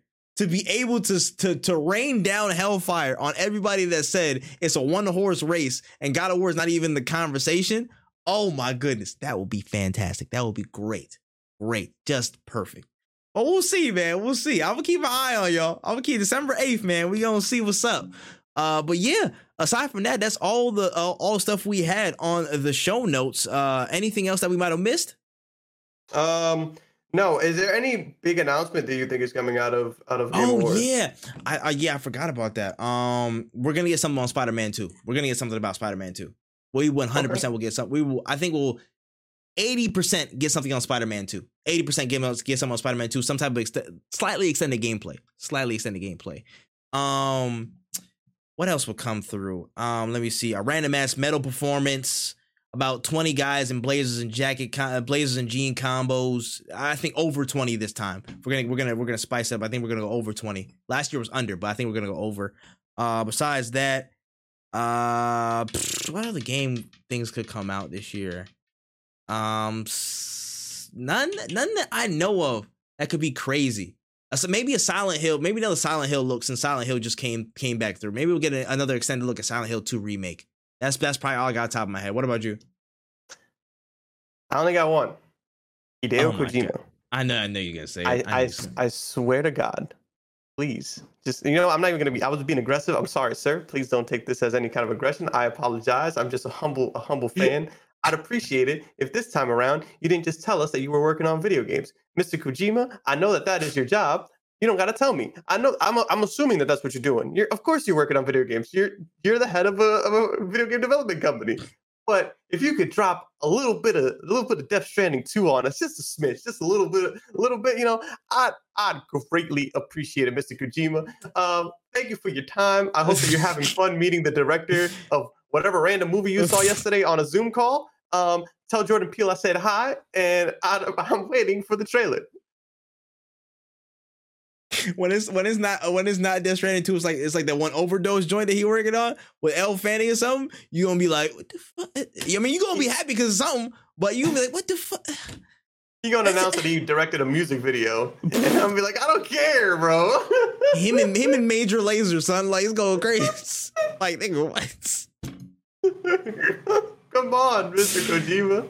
All right. That's all we got on the show today, man. Appreciate y'all for rocking with us. Any closing notes before we get up out of here? Went easy. Not that I can think of. Oh wait, drink your water and stay safe. I already know what time it is, man. I was about to get my water for a quick drink. I thought he was gonna go longer than that. But anyways, yeah, definitely drink your water. Go see Black Panther 2 in theaters. Go support that. A black man just went back to back on 300 million plus movies at the gross box office. So make sure you go support that stuff. Make sure you tap in with no cooldown, man. Twitter might not be here much longer. Pokemon as well. Go Pokemon as well. You know what I'm saying? Make sure you hit up that Ragnarök if you haven't. You know what I'm saying? Watch it if you don't got no PS5. Get your money up. Don't blow up your PS4 over that. Don't be like Charles. I love you, Charles, though. But make sure y'all go check that out. Make sure you tap in with us, man. We got a lot of cool stuff coming. I think if we might have a little special something in the works for award season, potentially, maybe, but make sure you check our Twitter to find out any fine details on that, man. At No Cool Down Pod on Twitter. Make sure you rate us 5 stars on Spotify and Apple Podcasts. That's just search up No Cool Down and we'll be right there. We should be the first one up. Make sure you check us out on all of our other socials as well. Make sure you check out Wotaku channel for all the video versions and dope content from Wen and Panda. That's WOTAKU channel. Again, that's WOTAKU channel. Check out all my stuff at That Man Trip.